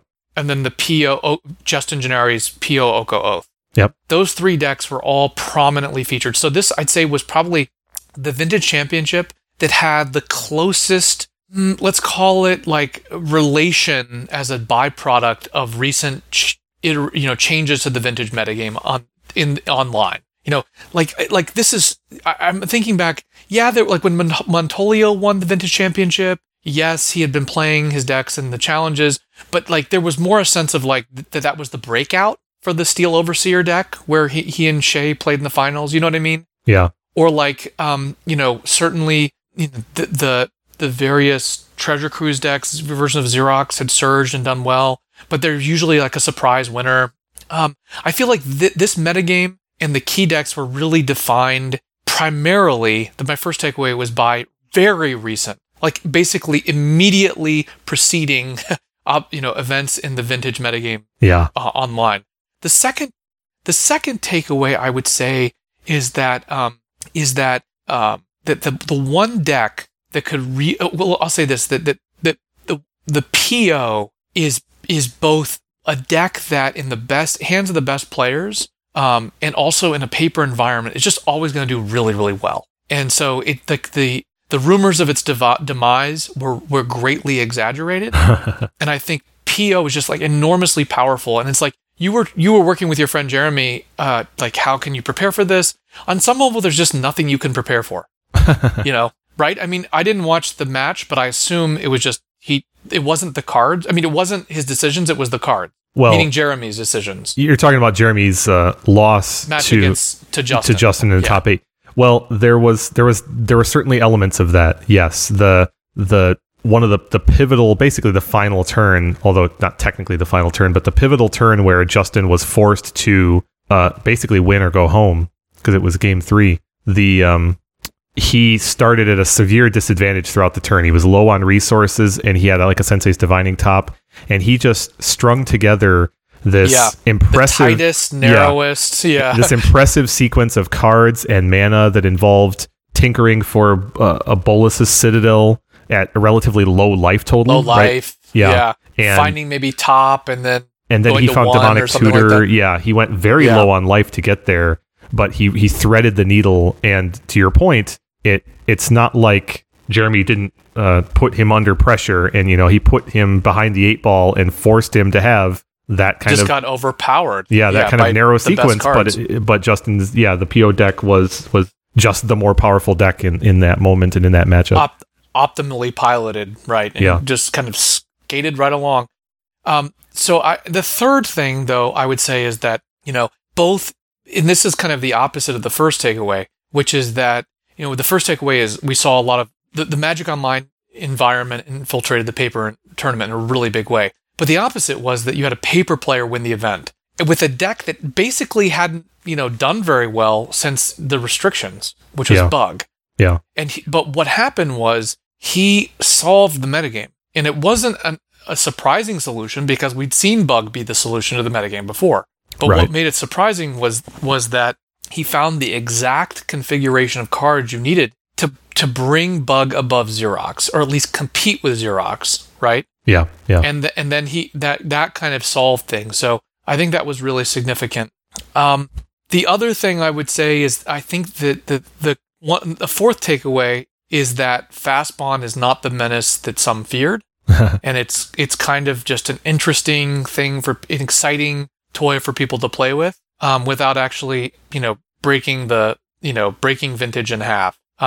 And to your point earlier, it actually provides an unexpected budget option. That is to say, unexpected in its scale. That is pretty satisfying and awesome. Definitely. I think those are probably my main takeaways. I feel like I had a few more in mind that I've slipped my mind. But I think this is an interesting convergence of, the ways in which the metagame evolves and the ways in which metagames can be solved. And I think that there's no question that in my opinion, a lot of players, the best players, were writing on shops. And I just think that we finally hit the critical mass of answers for shops. We finally got, when you add it all together, when you finally look at Force of Vigor and Collector's Oof and some of these other things, I think we finally are able in the position to keep shop in check, which is a nice feeling for the format. Well, and the fact that the best performing players and decks at the top of the room were Rug speaks to that, right? Red and green have the best answers to shops right now in Vintage, and when you put them together, then you can have a strong win percentage against shops, and these Rug decks do. True. Yeah. True. I feel like what I'm saying is I feel like the era of shop, I don't want to eat my words next year. Yeah. But I feel like the era of shops just feeling really oppressive, I feel like that's over. I think it's going to be hard for shops to really dominate again. I don't know. It's worth putting things in perspective in that sense, just because the shop's dominance was bolstered by repeated new printings, right? Year over year over year. Revoker and Hangerback Walker and Ballista and on. Like the configuration of the archetype just became centered around new cards, right? And we've had to walk that back a bit. And the most recent new cards have also been restricted, right? Karn and Mystic Forge. So that pattern hasn't changed so much as we finally had to restrict the new cards as opposed to some older cards, right? It's like the pattern in the past was like Hangerback Walker and Walking Ballista got Chalice and Lodestone restricted, right? True. Which is fundamentally different than Karn and Mystic Forge got Karn and Mystic Forge restricted, right? Yeah. So the pattern has been different this year, but I do think it's pretty dangerous to say that era is quote-unquote over just because we could get a spoiled card tomorrow for the next set that just makes Shops the best deck in the format again easily, right? Yeah, that's true. Like, I don't know. We don't need to speculate. You know the kind of cards by now that do that. Mana disruption, activated ability disruption, these kind of things have powerful effects, and the simple truth is another sphere is all it would take, right? Another Revoker variant is all it would take to shut off all these Planeswalker shenanigans we're currently experiencing. It's true, but I think that Force of Vigor is a new kind of answer. Well, that's true. That's absolutely fair. Yep. So that's a good point. That does put a ceiling on the way typical shop cards can dominate. I agree with you there. Yeah. That's all. That's the only point I was making. Yeah. Well, I'd like to add just a couple of additional stories to yours, one of which is related to some things you observed, but it's Oko, right? Oko being both a brand new printing and enigmatic card, I think, especially in the vintage context, and having, as you alluded to, kind of some breakout performances right before the event. We're talking days and weeks before the event. Those things conspired to create both what amounts to, I would argue, 3 new archetypes. Like, interesting. The Oko Oath list is meaningfully different than any prior Oath list in the way it plays and the way it's constructed.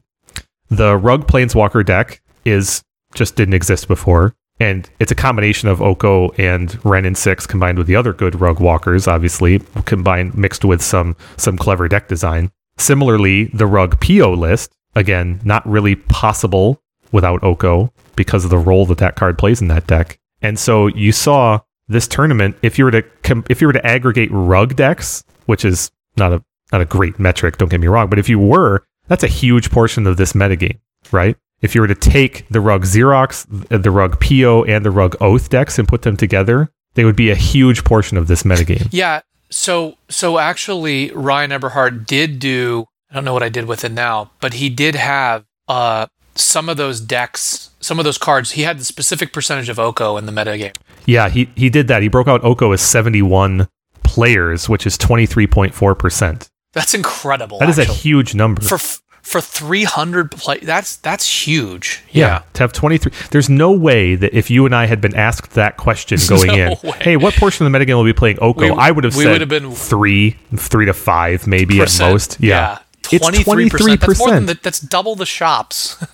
Yeah, that's more than all of the taxing decks grouped together, combining Eldrazi and shops. That's incredible. There's no way anyone would have predicted that Oko would outnumber Sphere decks. That truly is incredible. Yeah. And on top of all that, there were 5 Oko decks in the top 8. There were fully 8 copies of Oko in the top 8 of this event.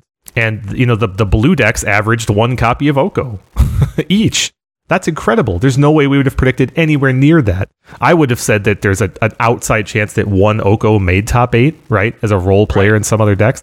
To have 5 decks and representing fully 3 different archetypes, Bug, Rug Walkers, and Rug Outcome, that's incredible. It really is. No other card has burst onto the scene in quite this way, and especially not across different archetypes this way. But there's something that overshadows Oko, and that's Narset. For as much Oko as there was in this top 8, there was 3 times as much Narset. In this top 8, 3 times as much. There was in many metrics. That averaged 2.375 copies per deck in this top 8. If you look you're just talking about the top 8. I was talking about the metagame. Well, yeah. It also was 3 times the Oko in the metagame at large. But no, I looked at... So Ryan Eberhard's data showed that, if I recall correctly, Narset was about 50-some% of the overall field. Yeah, that's only double. There were 423 copies of Narsets in deck lists. Wow. And there were 136 copies of Oko. So I was just talking about in... So depending on the metric, yes, it was about 3 times as much. But let me continue with the top 8. Of the blue decks in the top 8, the average copies of Narset was 2.7. The median was 3, right? So we're talking about, if you're playing a blue deck and you're making top 8 at this event, you're playing 3 copies of Narset pretty uniformly. As a given. Yeah. That is another special kind of dominance, right? And especially for a card printed this year. So we got 2 Planeswalkers printed this year that just dominated this event and this top 8. And that's incredibly impressive. And I think it's one of the ways we're going to encode this event going forward in the future is, hey, that was the year that Oko broke out, right? Oh, and that was the last time you were allowed to play 4 Narsets and everyone played 3 Narsets in all their blue decks, Like, we're going to look back as can you believe they let us play 4 Narsets? Well, I mean, look, if Karn wasn't restricted, if some of those other cards weren't restricted, Narset wouldn't be nearly as salient. Granted. So absolutely. We have to, yeah. Yeah, there's been a lot of moment to moment shifts in what is the best card and the best deck in this format this year, which is one of the overall narratives of the year, of course. 423 copies of Narset's pretty impressive, but I actually think 136 copies of Oko is more surprising to me. Yeah, more surprising. Yeah. They're both impressive stats. Agreed. Both impressive figures. So let's move on then and talk about how those factors influenced the banner announcement just yesterday.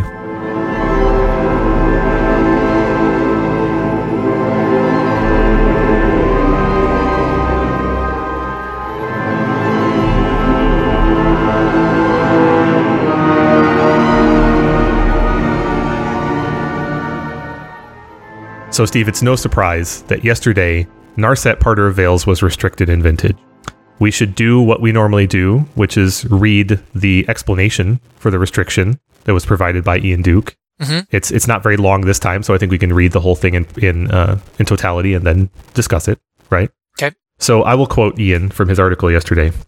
And this is just the Vintage paragraph. I'm not going to read the whole thing. There was a lot more action, a lot more fireworks across different formats. Following up on the recent changes to the restricted list and the results of Eternal Weekend North America 2019, we're making one additional change. In the context of the fast mana and efficient card draw available in Vintage, Narset Parter of Veils is contributing to one-sided games at a higher degree than is healthy. In order to reduce the frequency at which an early Narset Parter of Veils static ability soft locks the opposing player out of the game, Narset is restricted. Pretty succinct, right? There's only, 3 sentences here? And the last 2 are the only.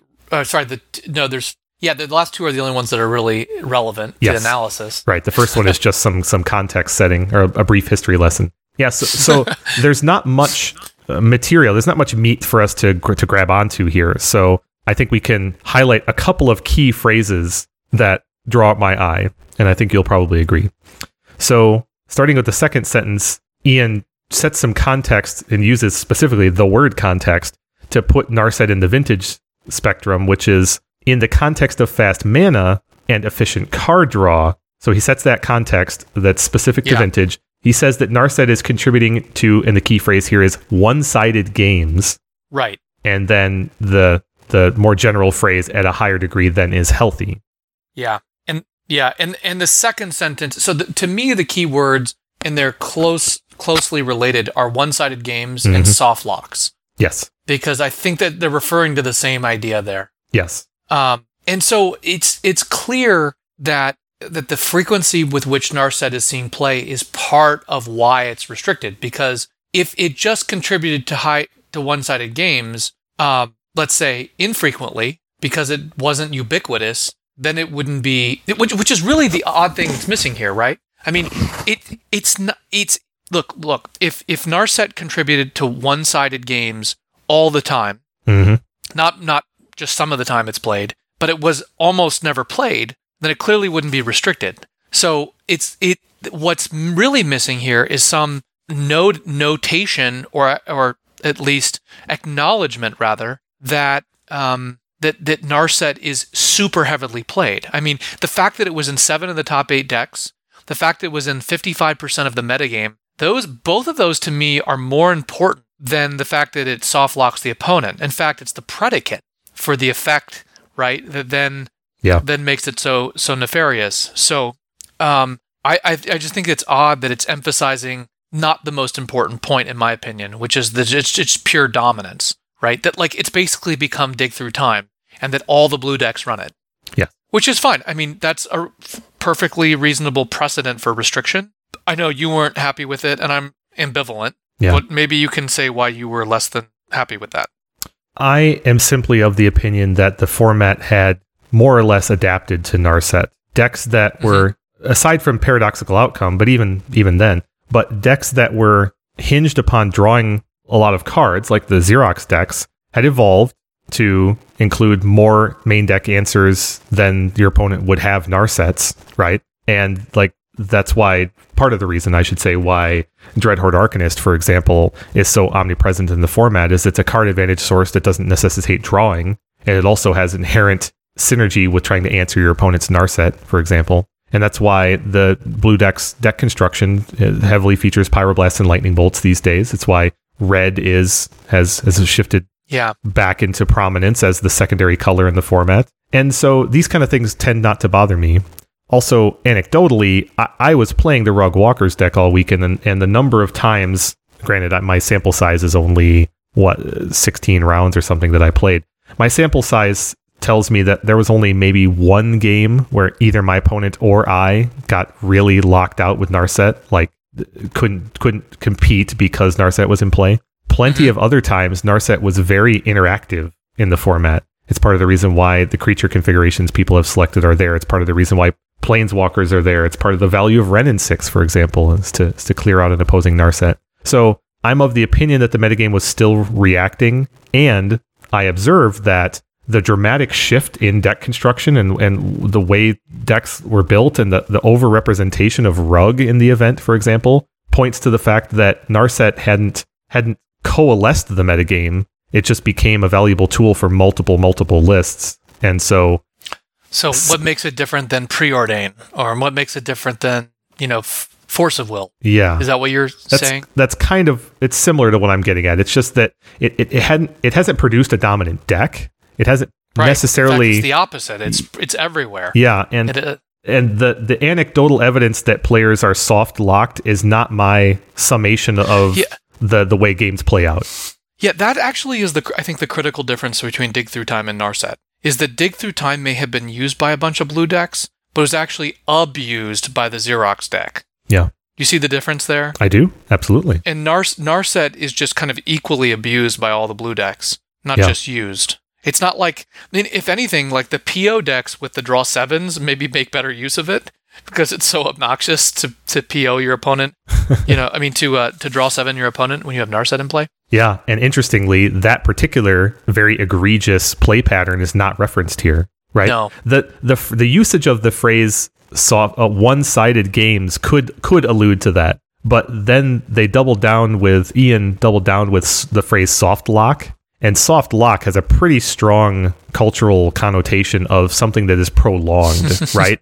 Over the course of 2 or more turns, your opponent can't contribute to the game because Narset's in play. Well, that is not the most egregious use of Narset in my experience. That Windfall, Time Twister, Wheel of Fortune interaction is really the pinnacle. And we've seen a diminishment, too, of the combination of Narset and Dack Fayden. There was some early lists that had like 3 of each and were really trying to get your opponent under the Narset Dack Fayden soft lock, but that has fallen out of favor and is no longer the way these decks are trying to guide the game. That's just kind of a nice benefit if you happen to be playing with both of those cards. I just don't share the doom and gloom about Narset's effect on individual games at this point. I think the metagame is still and has been in the process of reacting to it.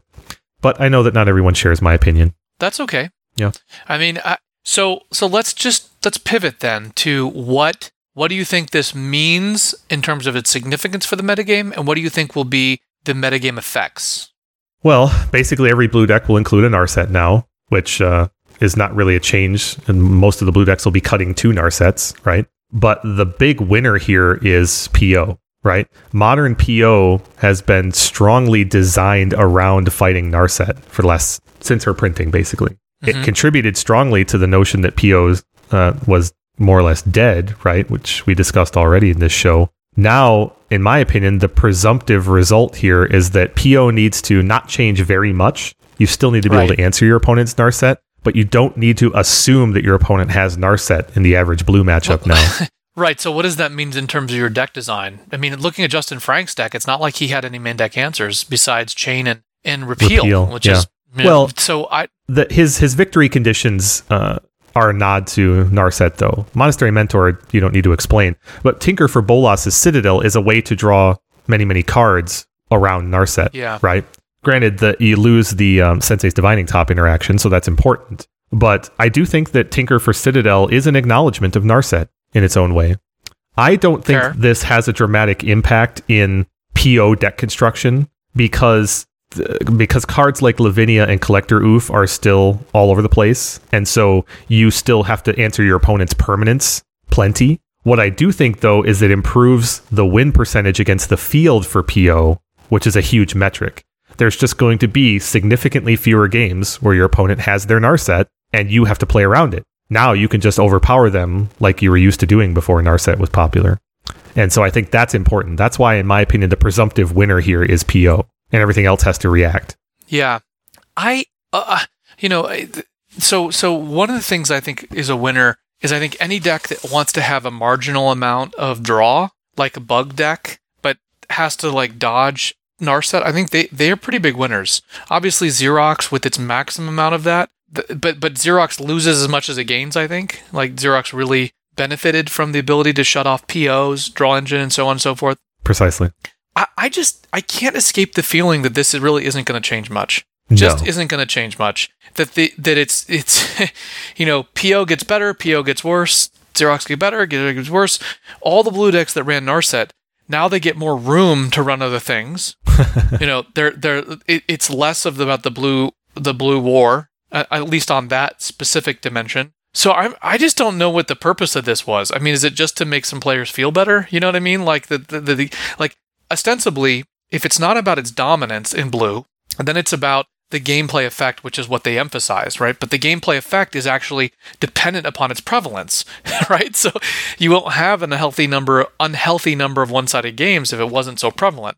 Yeah. So I think I don't really know if this is going to make much of a difference at all. If players, let's say players shift to, like said, Teferi and Dak, and maybe another cantrip. I mean, those cards are they really going to be less effective in terms of leading to wins than a Narset would have been? Maybe not. Maybe they're just basically functional substitutes. I don't know. I'm skeptical that this really changes anything, honestly. The only possibility is the one you hit on, which is it could provide a nice little opening for PO, but I think there's really a ceiling on PO. I mean, one of the things I noticed, you know what, Kevin, this was one of my other takeaways, is that the metagame evolved in such a way that, and it's weird, it evolved basically since Modern Horizons, such that Collector's Oof was really not where you wanted to be. Yeah. Did Joe Brennan have any Collector's Oofs? He did. He had 2 Collector's Oof in his main, but no more in the sideboard. No more in the sideboard. I feel like that is a tacit acknowledgement of what you observed, because a lot of people have extra Oofs in their sideboard, and that has diminished. Yeah. I feel like, so what I'm saying is there's a nice little check waiting if PO surges. We'll see some more Null Rods, some more Stony Silence, some more Collector's Oofs, some more Force of Vigors, that kind of thing. Lavinias. I don't think PO can get out of control. Right. So I'm not in the camp. I think PO loses just about as much as it gains. I mean, I think the PO decks, I think liked having the Narset for the big, drop the wheel on you post Narset. True. That's true. And that now is gone. They'll still have one Narset. I guess at the end of the day, it seems like a whole hullabaloo about nothing. It's not like Karn. Like when they restricted Karn, okay, that archetype is gone. Yeah. That thing is done. You don't have to worry about that anymore. Well, this really for many reasons. Yeah, the Karn deck was a 4-of, and it was designed fundamentally to find and cast that card on the first turn. Narset is nothing like that. Exactly. But what I'm saying is it's not even like Dig, its closest comparison either. Yeah. Because Dig was just abused by one archetype, whereas Narset was just omnipresent. And it wasn't like there was something particularly special about Narset's effect that made it omnipresent, or its ability that made it omnipresent. Yeah. What made it omnipresent is that it was blue-blue instead of blue-red or blue-green or blue-white. Right. Right. If Dak was blue-blue-1, it would have seen way more play back before Narset was printed. And it just obviously interacts poorly with Narset, which means that you have to have more Narsets than Dak. Right. Yeah. But my point is that what was special about Narset was the fact that it was straight blue. So it could go into any blue deck. Yeah, I completely agree. And I would also throw out there that if you're looking for comparisons to restrictions in recent history, I'm wondering if the Narset restriction isn't closest in function to the Golgari Grave Troll restriction. Oh, wow, Bill, you're going to have to explain that leap of logic, but go ahead. For the reasons you just stated, like the replacements, the value over replacement for Narset, for the cards you're going to put in. Obviously, Grave Troll was always a 4 of, and Narset is habitually a 2 or a 3 of, so that contributes. But to your point, what are they going to replace it with? They were going to replace it with maybe a second or third copy of a card that's also disruptive, like go from 2 to 3 Lavinias, right? Yeah, a Jace the Mind Sculptor, Jace the Mind Sculptor. You put the Merchant Scroll back in that you had cut, right? And the way these subtle changes play out on average is not that different, right? It's going to be a large wash. Yeah, the cards themselves might be significantly different. Like a Merchant Scroll is dramatically different than a Narset in many matchups. But the practical upshot is you've traded a different kind of consistency, and now I'm going to find Ancestral or Force of Will more often, and it's 6 of one, half dozen the other. You know what might be an ironic outcome of this is that it actually makes this restriction may make Narset more obnoxious, not less. Yes, because the bad feels of your opponent getting their singleton Narset will feel so much worse. Yeah, than an environment where where everyone is fighting Narset and you're kind of loaded to bear against it. Yeah, it could be far more obnoxious. I don't want to lose sight of the fact that we talked about when we did our set review of Are you talking about War of the Spark Narset set? Yeah, we did our War of the Spark set review. We spent a lot of time in kind of our summary discussion around these one-sided planeswalkers. We talked about how they're really going to be it just a bad design. That we were a lot of I've heard a lot of people talk about that recently. I feel like we were way ahead of the curve on that. But I think that also if you didn't have these other restrictions, Narset wouldn't have come quite so much into focus. And I think like this was partly a cascade effect. It's partly the fact that again it's just can go into all the blue decks. And I also think it was just because of its prevalence, it reached an untenable level of obnoxiousness. That if the environment hadn't quite, evolved in this direction because of all these other restrictions, that it might not have reached that threshold level of obnoxiousness. And I also wonder, here's one other X factor, Kevin. How much of Oko is responding to Narset? How do you mean? I mean, the ability to like instantly turn my Mox, into a Slash Panther. How much of that is like, will the restriction of Narset have a knock-on effect on Oko? Or will it make Oko more negative in a downward direction? Or will it create another space or two for people to play more Okos? I think that I agree with you that Oko had the fact that Oko was so useful in so many contexts, and one of them was pressuring an opponent's Narset, I think did contribute to how much Narset, how much Oko was played. At the same time, the Oko numbers are for an individual deck are so low on average. Like it was heavily played, but I would imagine that the median number in decks that played it was only 1. So what I'm asking is it going to go up or is it going to go down? I think the change there is going to be so imperceptible in light of all other metagame changes that it's going to be very hard to measure and attribute. Meaning a metagame shift away from Rug is going to be far more impactful to Oko's numbers than this restriction. So the systemic effects are more loud than this small interaction, I think. Do you think the metagame will shift away from Rug because PO will get a slight boost? I don't know. Or do you think is Rug good against PO? I mean, I don't really know. I mean, you said that the thing Rug is best against Xerox. Yeah, but also one of the things that we've taken away from this year's champs and the events both preceding and succeeding it are that the metagame is reacting strongly in and of itself, irrespective of the restriction, right? Like the presence of Oko at champs was a real flash in the pan. It was real surprising and a confluence of events, right? My expectation, ignoring this restriction, was that dynamicism would continue.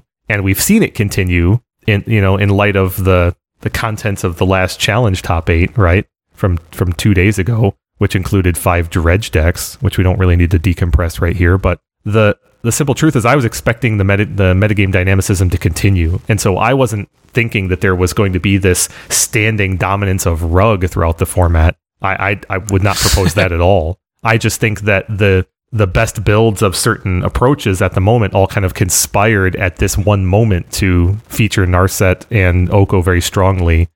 But I don't expect that to be the standard for any reasonable amount of time. So your question is interesting, and I think it's worth looking back on, but I don't think we're going to be able to answer it in the way that you framed it. Okay. I think Oko is going to continue to be a popular vintage card. It will probably wax and wane because it does require a pretty narrow set of conditions to be very popular. Like Rug has to be good. There's probably some Bant deck out there that could play an Oko, but honestly, I think that its homes, while diverse, are hemmed into Rug configurations for systemic reasons. And I think the ceiling on Oko is like the 2 copies that are played in the Rug Walkers list, or the 2 copies in the Rug PO list. I think I was more interested in not whether we'd see more or less Oko, but why. And the reason is because I wanted to try and unpack or uncover the precise relationship between Oko and Narset. Yeah. Which I believe there is one. I believe there is. Yeah. And that relationship, that didactic between the two of them is a small part of Oko's value in the format, right? I would guess it's less than half, and probably less than a quarter of Oko's value in the format. And it's worth noting that you're not eliminating that value. You're just trimming it by half or 2/3, right? Because there's still going to be plenty of games that involve a Narset, and your Oko is going to serve the same purpose in those games. So when you take a small part of a small part, you end up with a pretty small change. Because Oko's primary role, for example, in the PO lists was its flexibility against multiple threats. Its flexibility against Narset and Collector Oof and Null Rod and other things, other kinds of planeswalkers like Teferi and Lavinia, right? So there's still a diversity of threats that Oko can answer out of the Rug PO list. The fact that there will be slightly fewer Narsets out of that deal is just has a very small effect, I think, overall. Well, Narset is dead. Long live Narset. Yeah. And it will be long-lived. Yeah, absolutely it will. Because it's not going anywhere from a restricted status anytime soon. No. No. I just wanted to add one thing. If anything, anyone who would consider not playing it will just automatically put one of in now. So. Well, I just wanted to add one thing that supports what you were saying about how universal Narset is because she was mono blue, right? The fact that Narset is mono blue meant that in practice, the answers to her really revolved strongly around answers to blue because we have Pyroblast / Red Elemental Blast that are so good in the format in general. The fact that those answers are such good answers, 1 mana red spells, right, that you're universally applicable, also contributes to your conclusion that there's not going to be much change. Because it's not like the answers to Narset were highly specialized, right? I am, as a Rug player... They're broadly useful. Yeah, I'm not incentivized to cut a bunch of Pyroblasts from my deck now. No, of course. Yeah, that's the other thing. That's why that just reinforces my point. Exactly. That's what I'm trying to say. This is the least impactful restriction of all time. Well, and again... It's going to change almost nothing. Well, seriously. That's why I drew the comparison to the Golgari Grave Troll restriction, is it didn't materially change the way Dredge plays, and it doesn't materially change the way anybody plays against it. Actually, I think the Golgari Grave Troll thing is more impactful because that restriction did is it immediately made the Dredge deck harder to fire off Force of Vigor. Sure, it does. Because the Dredge decks now don't have enough green spells to be reliably turn 1 Force of Vigor. Right, but I actually think that... Well, but what you're observing there was a difference between 16 or 17 green spells and 14 or 15? 12, 13. I mean, it wasn't a gap of more than 3 though, was it? It wasn't from 17 to 12. It was for 15 to 12, right? Well, that's a pretty minor impact that's measurable but still small. So, you're right. Long live Narset. But I also think it may end up being the least impactful restriction in modern Vintage. Yeah. In the last 7 years. We'll see. As compared to the last dozen, undoubtedly. We'll have to do an assessment after the fact. So we'll have to do an assessment later this year or early next year to talk about, do we think that the Narset restriction was the least impactful on the format of all time? You know what's funny? We didn't even talk about Mental Misstep. And yet the restriction of Mental Misstep is possibly it's certainly a nominee for the biggest story of the year. Absolutely. Yeah. It's just so subtle in its effects. I mean, Fastbond wouldn't be nearly as good with, so anyway, there's a lot to be there. That's right. That's a really good point. Bug's dominance would Bug's ability to win, certainly its dominance in August, would not have occurred with Misstep unrestricted, I think. I think you're right. And there's so many systemic effects that I'm loath to point to any one. But if Fastbond wasn't nearly as good as it is because it was a 4 misstep format, a lot of those lands players would have been playing Eldrazi at Champs this year. And what does Eldrazi prey on? Paradoxical Outcome. Yep.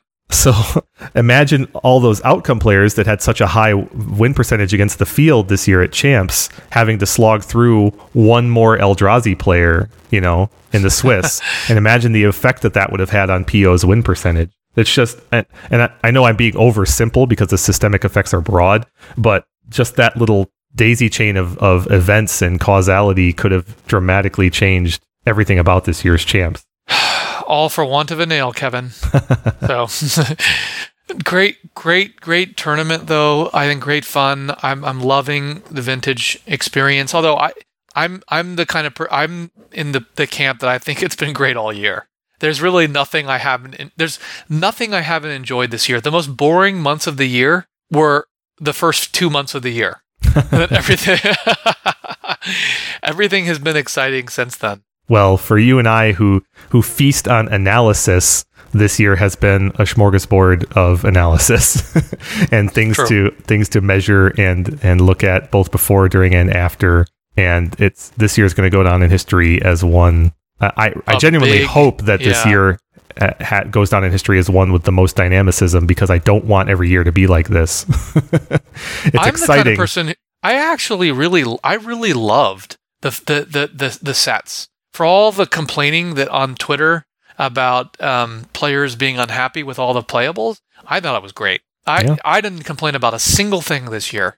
I thought I would honestly like every year to be this exciting in terms of both new sets that are exciting and new cards that are exciting.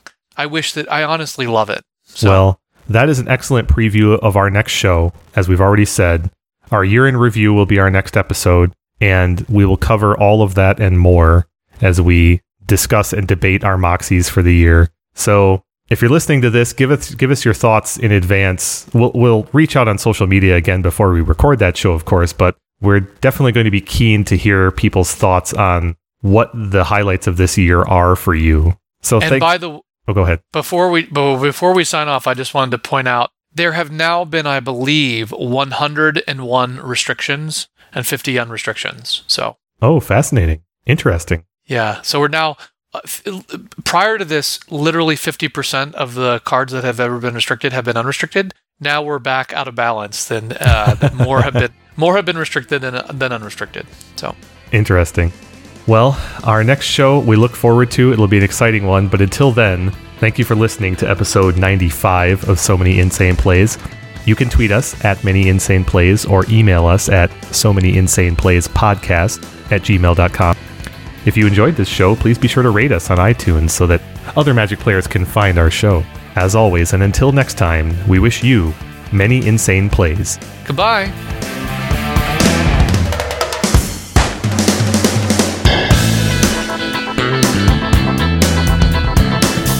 We get nuts, Facebook is a game.